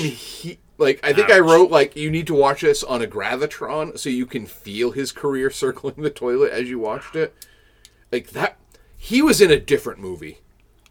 Like, he was trying to, like, almost Jim Carrey it with, like, his yucking it up and manic energy. And it does not work on Affleck at all. Especially when he's, like, playing off Gandolfini and, like, Christina Applegate. It's like, dude, you are being outclassed by Christina Applegate in this film. Hard. That was a steaming pile of garbage. Watched Roadhouse again. But let me tell you, yeah, my review of the 4K was It's Everything You Ever Wanted to Be, but I'm surprised it was so clear you almost could see the puddles left behind from every woman he talks to in that movie. Like, as we're watching it, Andrew's like, I'm pretty sure you can see that woman orgasming right now as he's looking at her. Just peak fucking Swayze, that film. Spirited, which is interesting. It's on Apple. It's that's the Will Ferrell. Yeah. I gave it a 3. It's a musical, which is not a good idea. Okay. Because let me tell you, they can't fucking sing. No. Although there was one, I think I put the song "Good Afternoon" was fucking hilarious. Because apparently back in like the Dickensian times, telling someone "Good afternoon" was like telling them to fuck off. Like if you're like, yeah, good afternoon to you. So too. it's like, good day, sir. Yeah, I said good day. It's very much like that. But it's a twist on the Dickensian Christmas Carol, where Will Ferrell is. He's one of the people in charge of like the organization where they pick a person every year to like Christmas Carol, and try to get them to change and do good and all that shit. But it couldn't find the balance between like there are parts I'm like, oh, this would be fun to watch at school. Then I'm like, oh nope, can't watch this at school. Can't watch this one. Nope. So it just couldn't find that sweet spot where it needed to be at. Worth a watch, especially if you already have Apple Plus. Was Ryan Reynolds 1,000?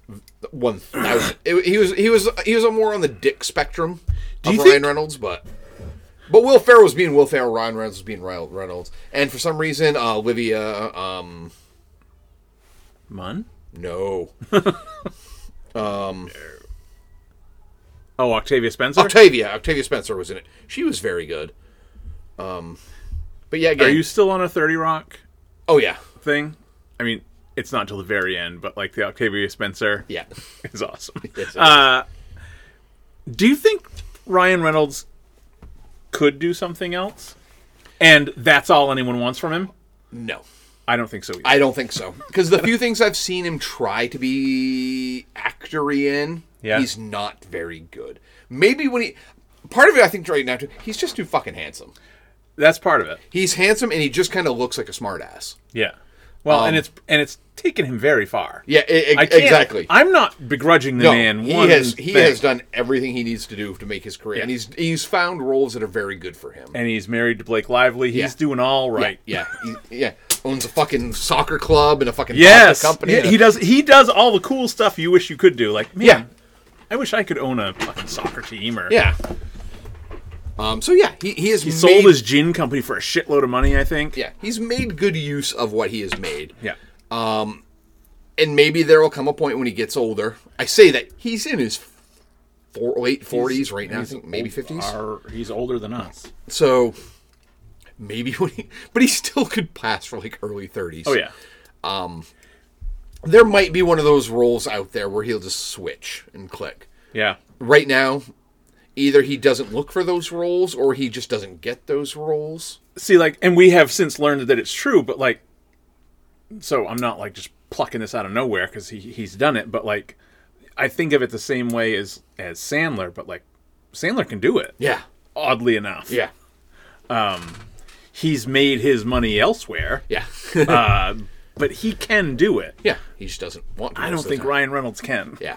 I mean, he was good in, like, Mississippi Grind, but he was still kind of that charming douchebag. He's still playing the same guy. And, yeah, don't go up against Ben Mendelsohn if you don't want to. If you want to show your acting chops, don't play a sleazeball against Mendelsohn. Yeah. He'll fucking outwin you. He'll out-sleaze you every time.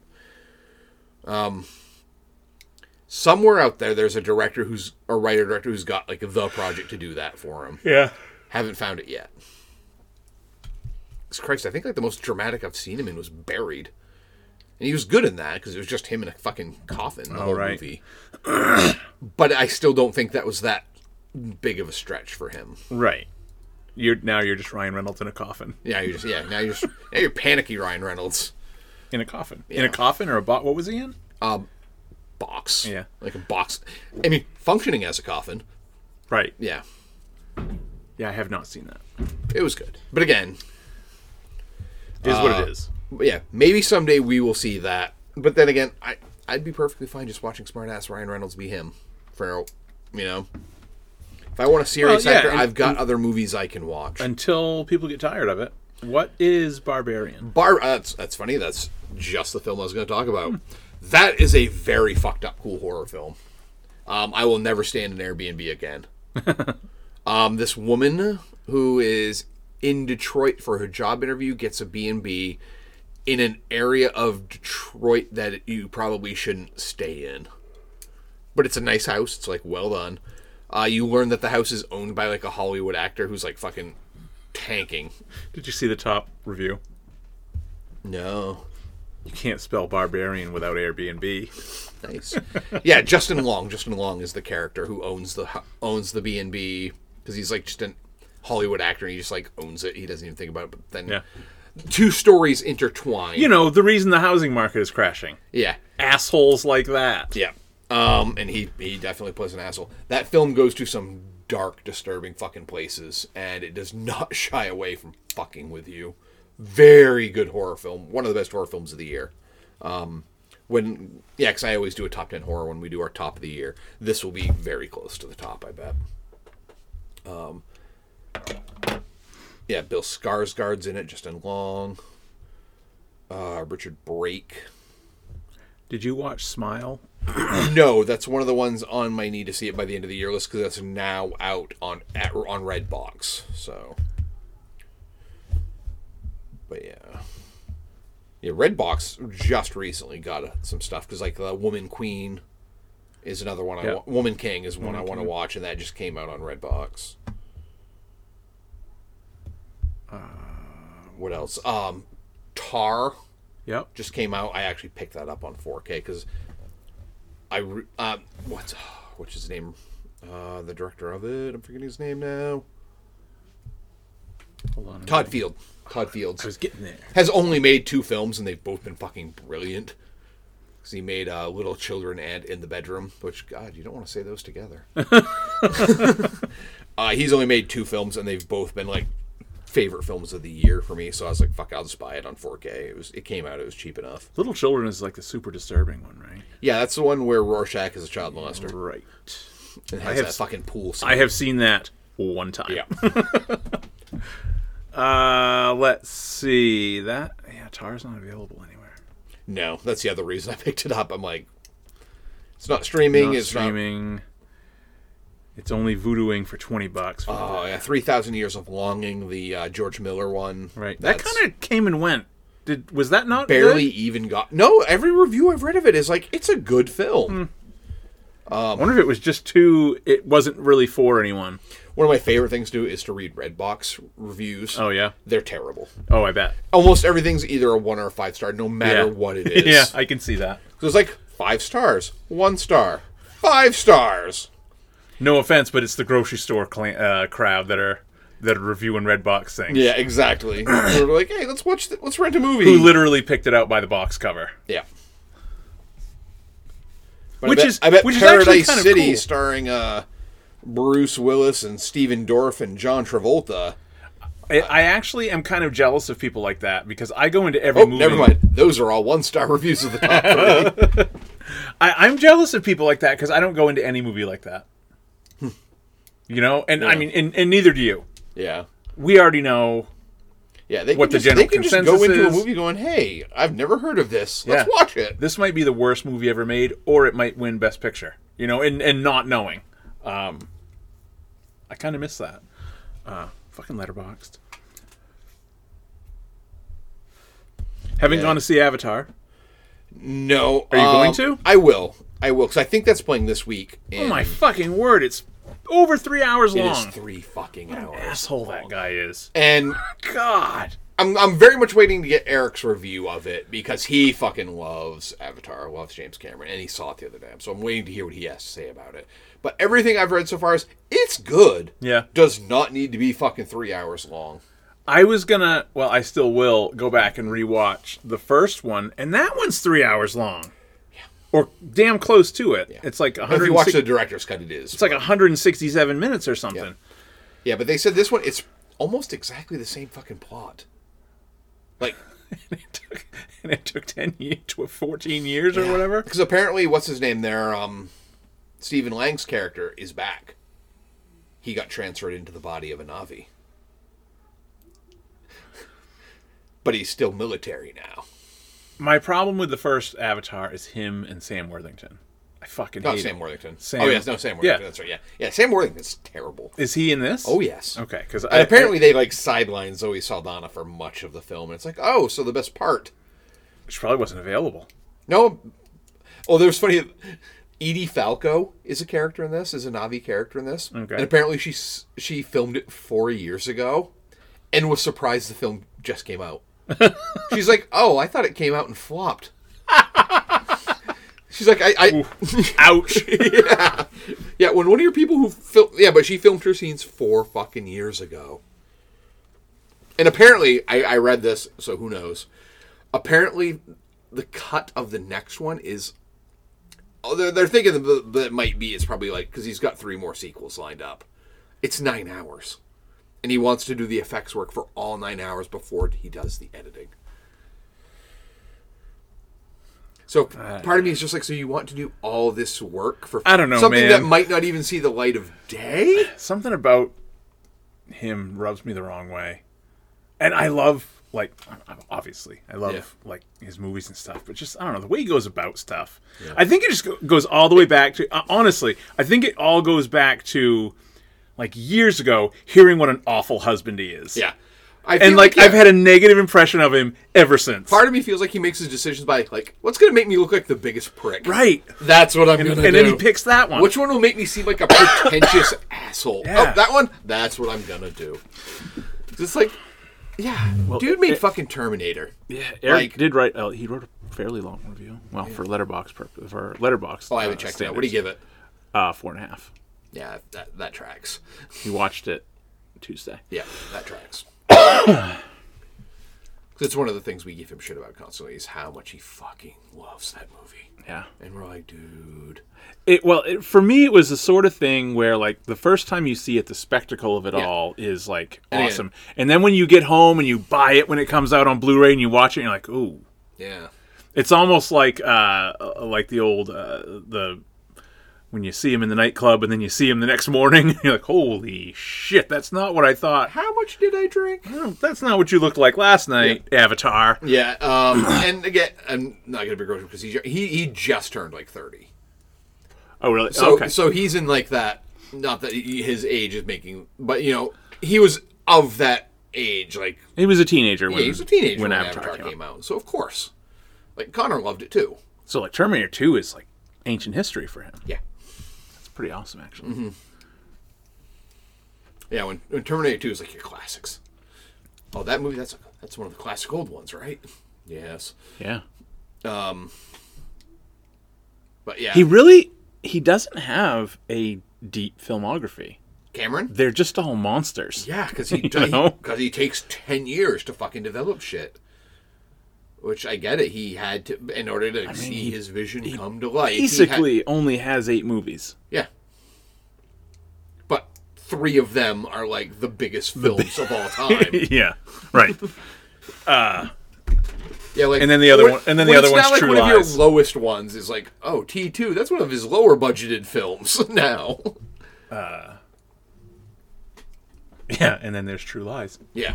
Although True Lies has is fun. It has one of my favorite movie lines of all time, and I say it all the time in my head, was the Tom Arnold one when he goes to the door.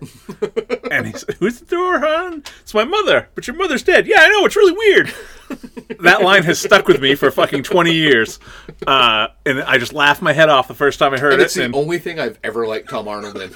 Ever. What else is he in? Fucking What else has Tom Arnold done? Garbage. He was in one of the Austin Powers movies, Yeah. apparently. Coneheads. Yeah. Yeah. Cradle to the Grave.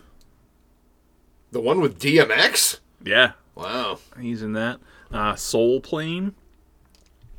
Exit Wounds, isn't that a Seagal? That is a cigar. Fucking right it is. And DMX. He was in a lot of DMX movies. They must Yeah, be a bunch pals. of trash. Yeah. Well, not anymore. Yeah, but yeah. When you look at Cameron's fucking filmography is tough to argue against.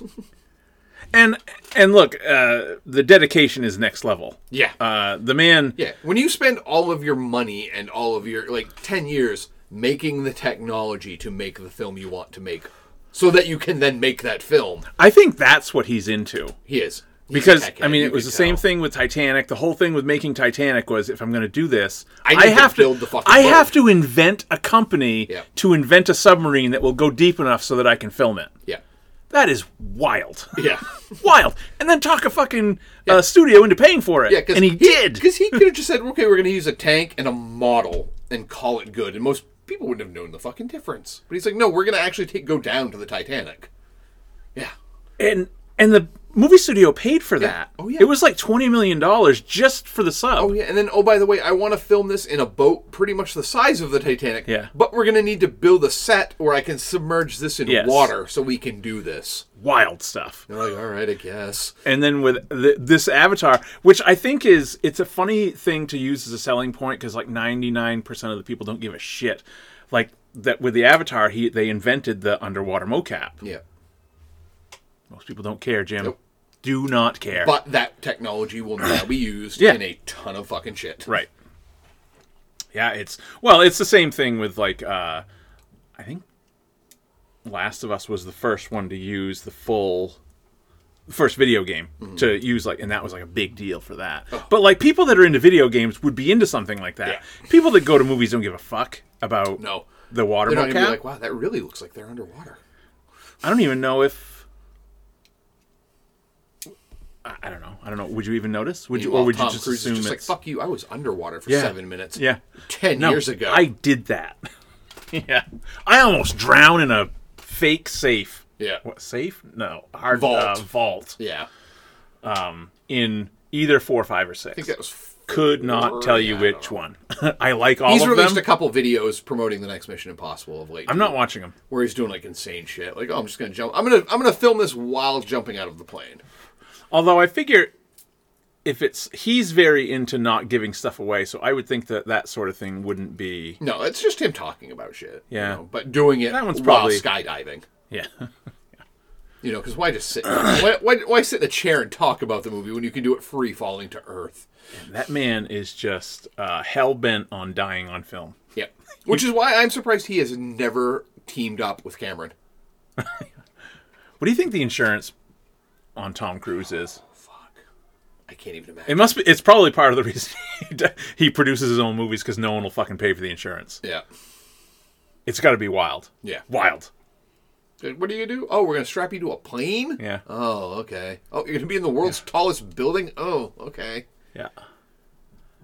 But, dude, the man fucking knows how to do his shit. He does, and he's He's an insane, crazy person. and is tied to some horrible shit. Yeah. But I know for most people, I can't get with their stuff anymore, just on principle. But with him, I can't help it. Can't fucking help it, man. I can't quit you, Tom Cruise. I just can't fucking quit you. I know you're awful. I know Scientology has done some horrible, horrible things. How many bodies are buried in one of your properties? I right? don't know. But Man, those Mission Impossible movies are good. they're so rewatchable. I can't tell them apart. Don't know which one is which. Nope. But man, they're all so good. And like you couldn't have made a more military propaganda movie than Top Gun Maverick, but man, it's so much fun. Yeah. So much fun. Oh boy. He's another one I'd love to do like a good month-long retrospective on, just because it would be easy too. Oh yeah, and he's had just such a wild and varied career. Yep. He's the man. He's the man. I don't like him personally, but Jesus. No, I don't want to hang out with him. If I was a movie producer and I'm like, I want a movie that is guaranteed to make money. Yeah. It's fucking Tom Cruise. Yeah. I'm putting him in it. And he's like 60. Yeah. And is finally starting to look it. Yeah. Kinda. Yeah. Oh, the last thing I wanted to say that I watched that was really the moonfall of its day, but I don't think it was supposed to be, but was still a lot of fun. But it's still a pretty good movie. Was Towering Inferno. Have you seen that? Oh yes, that's the Paul Newman, Steve McQueen. Yes, I'm like McQueen. I was gonna say the McQueen when I forget Newman's in that, but yeah. I just kind of want to rewatch it now that I know they fucking hated each other. Did they? Well, I apparently Newman fucking hated McQueen, and McQueen didn't know. That I can picture. Yeah, because Newman, for as handsome as that motherfucker is, he is a very serious actor. Yeah. He takes his craft seriously. Yeah. McQueen did not. Yeah, he seems. It comes across too. Yeah. he's just there. Because the same thing with like Magnificent Seven, like Yul Brynner fucking hated him. Really? Yes. That's interesting. Yul Brynner fucking hated McQueen because McQueen mugs in every fucking scene he's in. Yeah. You get an older William Holden, who in a younger day just would have pissed the fire out. Yeah. But he was older at that point. It was fun. Yeah. Robin actually sat down and watched it with me. That's pretty long, too. Yeah, because they just did a Screen Drafts, did a Paul Newman episode where they picked the best one. And it was pretty good. Yeah, because I can't. I've been trying to find a I think I'm gonna find one on Amazon, but like The Verdict, it's tough to find as far as like physical copies. Yeah. It was on sale. I had bought it like I don't know, at some point this year. It was on. It was a part of a $4.99. So I really want to. I haven't seen that in fucking. I was a little let down since the 80s. I would be interested for you. But I did pick up like HUD. Yeah, HUD's tough to find. Yeah. Ombre. Yeah, I picked up Ombre. I bought Ombre a little while ago. A couple other ones here and there. I mean, I already owned a bunch of them, but yeah. Every time I watch a Screen Drafts episode, I'm like, fuck, I just want to watch all those movies now. Yeah, but then you think about that's 20 hours. Yeah, these guys prepped a month for this episode. Right. I can't do it this afternoon. I can't do it before the next week's episode comes up. Which, although I guess in January they're doing every Spielberg film. Ooh, I've watched several. They're doing part 1 is going to be like I'm just going to say like 40 through 20. I can't remember how many fucking films, but it'll be like the lower half of his scores. Like in year or rating? Rating. Okay. And then the next one will be the top half of the draft. And then the one after that, they're doing a Spielberg-produced draft. So there's going to be some fucking films in that, too. Yeah. When you think of all the shit he's produced. But then it got me thinking, there's a good chunk of Spielberg I haven't seen. Like at all? Yeah, like Warhorse era. Warhorse, Tintin. See, I don't care to. I know, but the completist in me is like, fuck, I need to. Don't. Because The Fabelmans just came out, like, to rent for like $20. Well, I do kind of want to rent that. If interested, because I never see it streaming, I never see it on sale. Empire of the Sun is $4.99 right now. I think I own that. I think I have a DVD of that. But if not, yeah, that's another one. It's like that film rarely gets discussed. I've never seen it, and that's Christian Bale as a kid. Why isn't that like? Why doesn't that have a bigger? Yeah, it's Christian Bale as a kid with Steven Spielberg. Never seen it. Yeah, I remember watching it as a kid and not really getting it because we were like 10. Well, because our other Steven Spielberg experiences were very different. Yeah, very different. Yeah. Like just this year, not even really trying, and I have 7 Spielbergs. Yeah. That's like how. Yeah. The dude's been making films since like 71. Because we watch Jurassic Park about every year. And he puts a movie out like every year. I try to watch Schindler's List as often as possible. I know that's, but I did watch that. This is the second time I've ever seen Schindler's List. Was this year? It's funny too because during the black and white draft, we almost had to make an agreement that none of us were going to put Schindler's List in. That movie is so fucking good, though. I know it is, but because so we just were like, one of us is going to end up trying to push that forward out of Doesn't anger. count. There's color in it. Like, oh yeah, you're going to make us watch that one? Well, fuck you. You've got to watch Schindler's List now. I'm pushing this forward. I'm going to make you watch a fucking 3-hour Holocaust film in the holidays. I mean, I guess you could get it out on a technicality because there is color. We agree that as long as color was not a prevalent part of the film, that way you could have like little flashes of it. Yeah. Like, but you couldn't go and like of a red coat, Dan. Of a red coat, or like Sin City with like that yellow bastard, even though that would have never made it. But just shit like that, where if there's like one color that's kind of there I haven't for watched a Sin purpose. City in years. I just kind of forgot about it.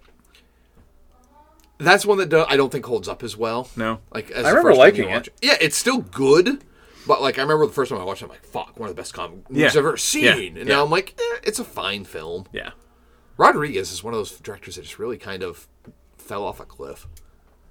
I think he had a time. Yeah, there was a little window, and then it closed. Yeah, he's very of the 2000s, I think. Yeah, because I love his the early shit in his career up until right about Sin City. I think of him in the same like brain space as like Paris Hilton. Isn't that weird? That is. But no, I get it. That's when he was like the most popular. Yeah.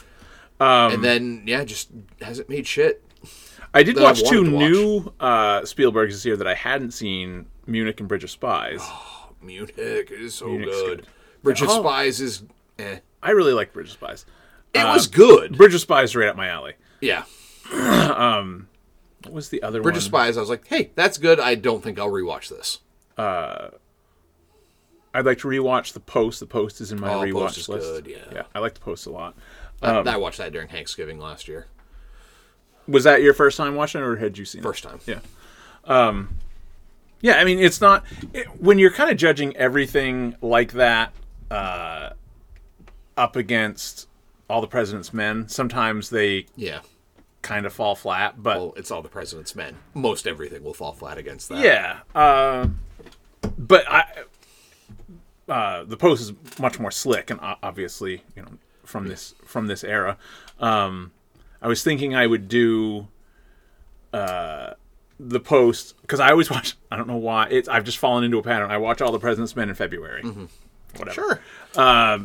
And I figure by then the Weinstein one will be out. So I could do like the little journalism triple feature of All the President's Men, The Post, and then, what's it called? She Said. Yeah. Yeah, and Spotlight. Also. That's one of the topics we've considered doing is like a media month. I love them. I love them so much. Yes. Because, the more I thought about it, I'm like, fuck, yeah, you can toss Network in there. Yeah. Yeah. I should do Network by the end of the year just to get the Lumet in, but I'm pretty sure that would be fun to watch all. Although that's not a newspaper movie, so could squeeze out by that. Is Network a Criterion disc?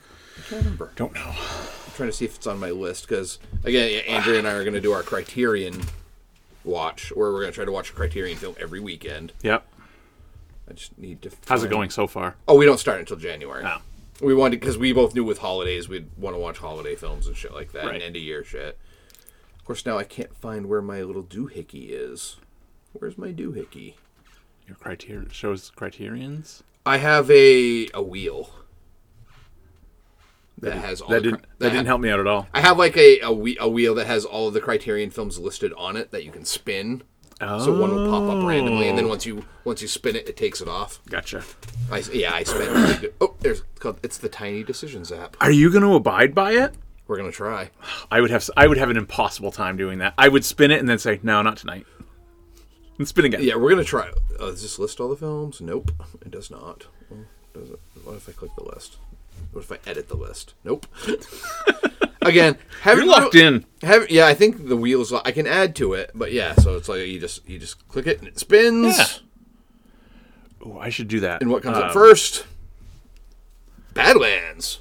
Well, you're fucking locked in now. That's what you're watching, January. No, I reset the wheel. I've already decided to go. But once we start going, Yeah. we'll... Well, this is kind of in order. No, I don't... Maybe... some of I love that idea. I just don't think I'm capable of doing it. That's going to be the toughest part, is going, I don't really feel like that one. Although...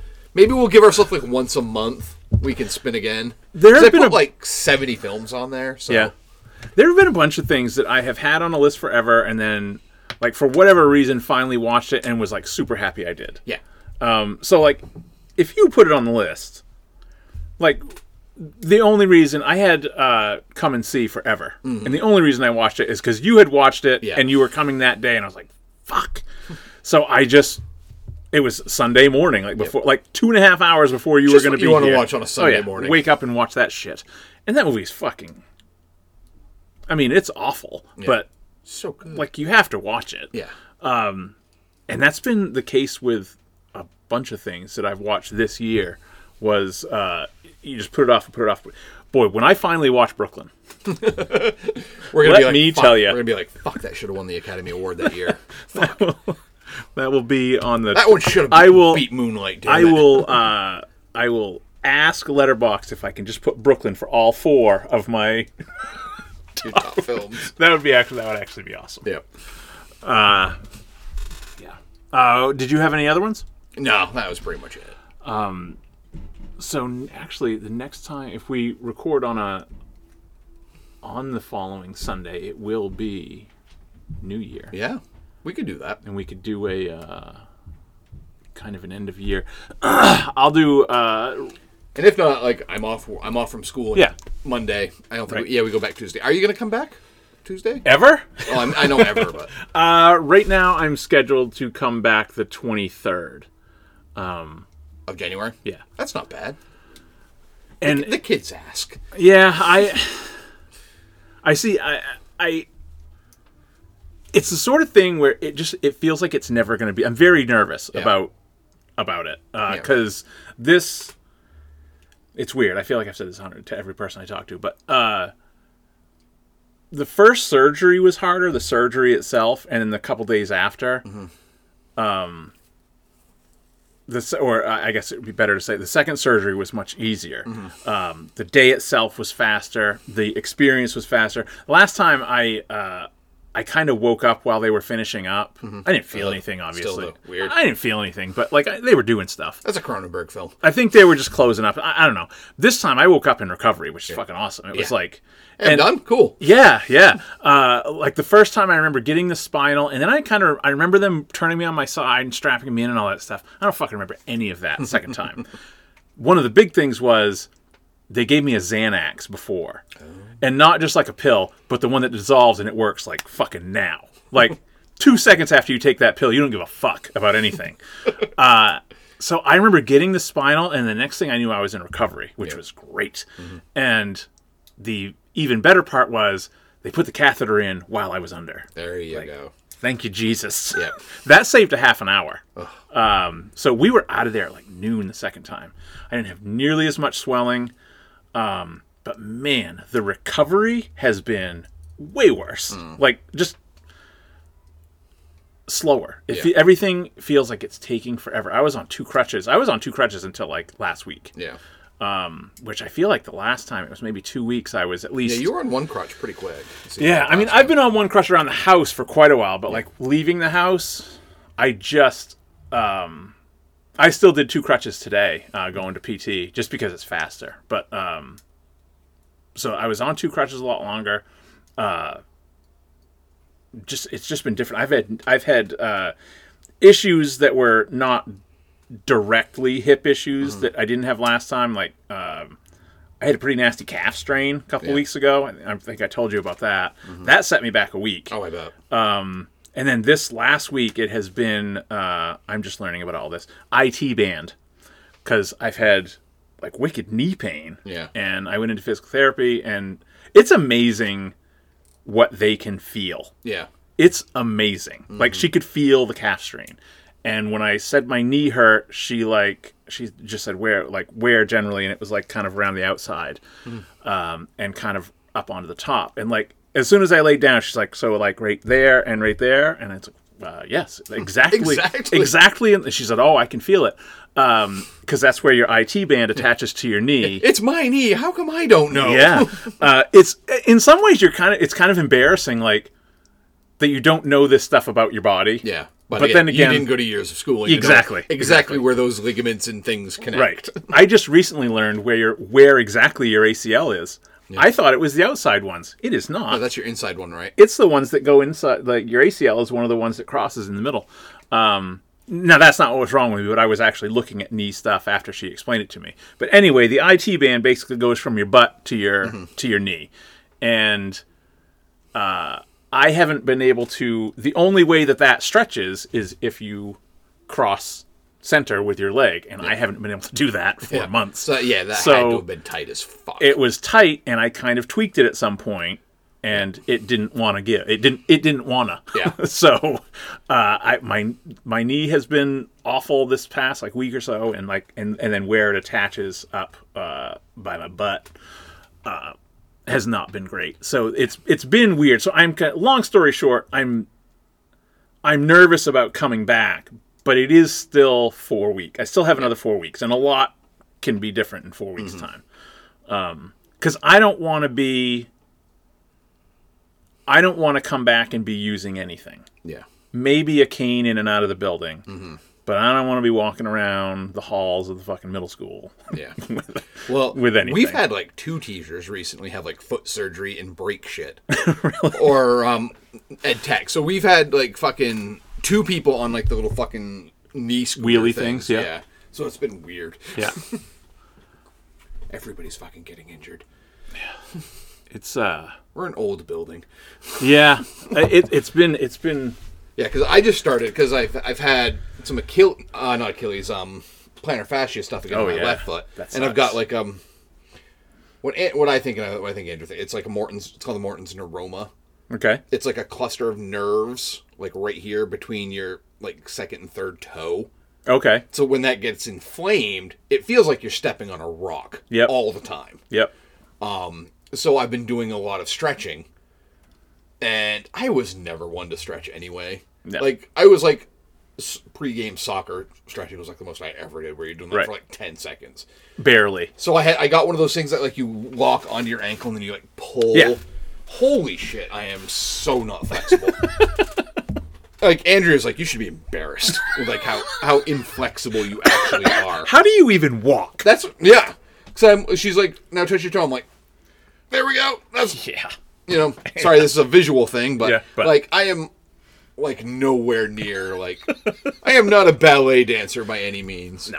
So I've been doing a lot of that recently, and I'm it fucking hurts. Hell yeah. Because I can just when you're talking about the back, that's one of those things where your legs straight and you're pulling it towards you. It's stretching your hamstring, your calf muscles, your Achilles, your fucking plantar fascia. I mean, it has been helping with the foot pain. I bet, but. Jesus Christ. So wildly inflexible. You would think, just if someone were to describe it to you, from the outside in, because at PT, it's mainly 3 things. It's, massage, stretching, and exercises. Mm-hmm. And whatever you think you would prefer, it's the exact opposite order. Massage is not fun. No, I've heard that shit is, not painful. It's fun. Drilling into you. That was 25 minutes of today. Yeah. It hurt. It hurts. Because I know Andrew, it wasn't even a PT massage, but one of the times on one of our trips to Boston, we stayed at a hotel that offered it had a spa, and she's let's get a massage. I'm okay. And then afterwards, we're both that sucked. That was unpleasant. That woman was beating the hell out of me. Did we not tip? Did she think we weren't going to tip her? She was pummeling the shit out of me, and it felt like she was taking her finger and literally touching my spinal column, and then just kind of going back and forth over your bone. Yeah, I thought massages were fun. Yeah, no. I do not enjoy it. It does I'm struggling right now, but I will be moving around better tomorrow. Because of it. But yeah, it's the exact opposite order that you think. Exercises are pretty easy. Mm-hmm. Stretching sucks, and the massage is the fucking worst thing in the world. The stretching is just... Yeah. This is why we are movie watchers, folks. the stretches, because it's all and the stretching is not like me doing stretches. It's me laying down and her doing it. So like, she like puts your foot right on her shoulder and fucking drives it back. Oh yeah, my see, God. that would murder me right now. I feel like it's like yesterday, like my hip flexors were all fucking out of whack. Yeah. Well, that is all my stretches are hip flexor stretches, like most or a lot of them. Yeah, and when you lay on your stomach and she takes your foot and touches it to your butt, that's not cool at all. No, I don't think I don't know if I can do that. It feels like your quad is going to disconnect. I don't think I can do that without assistance.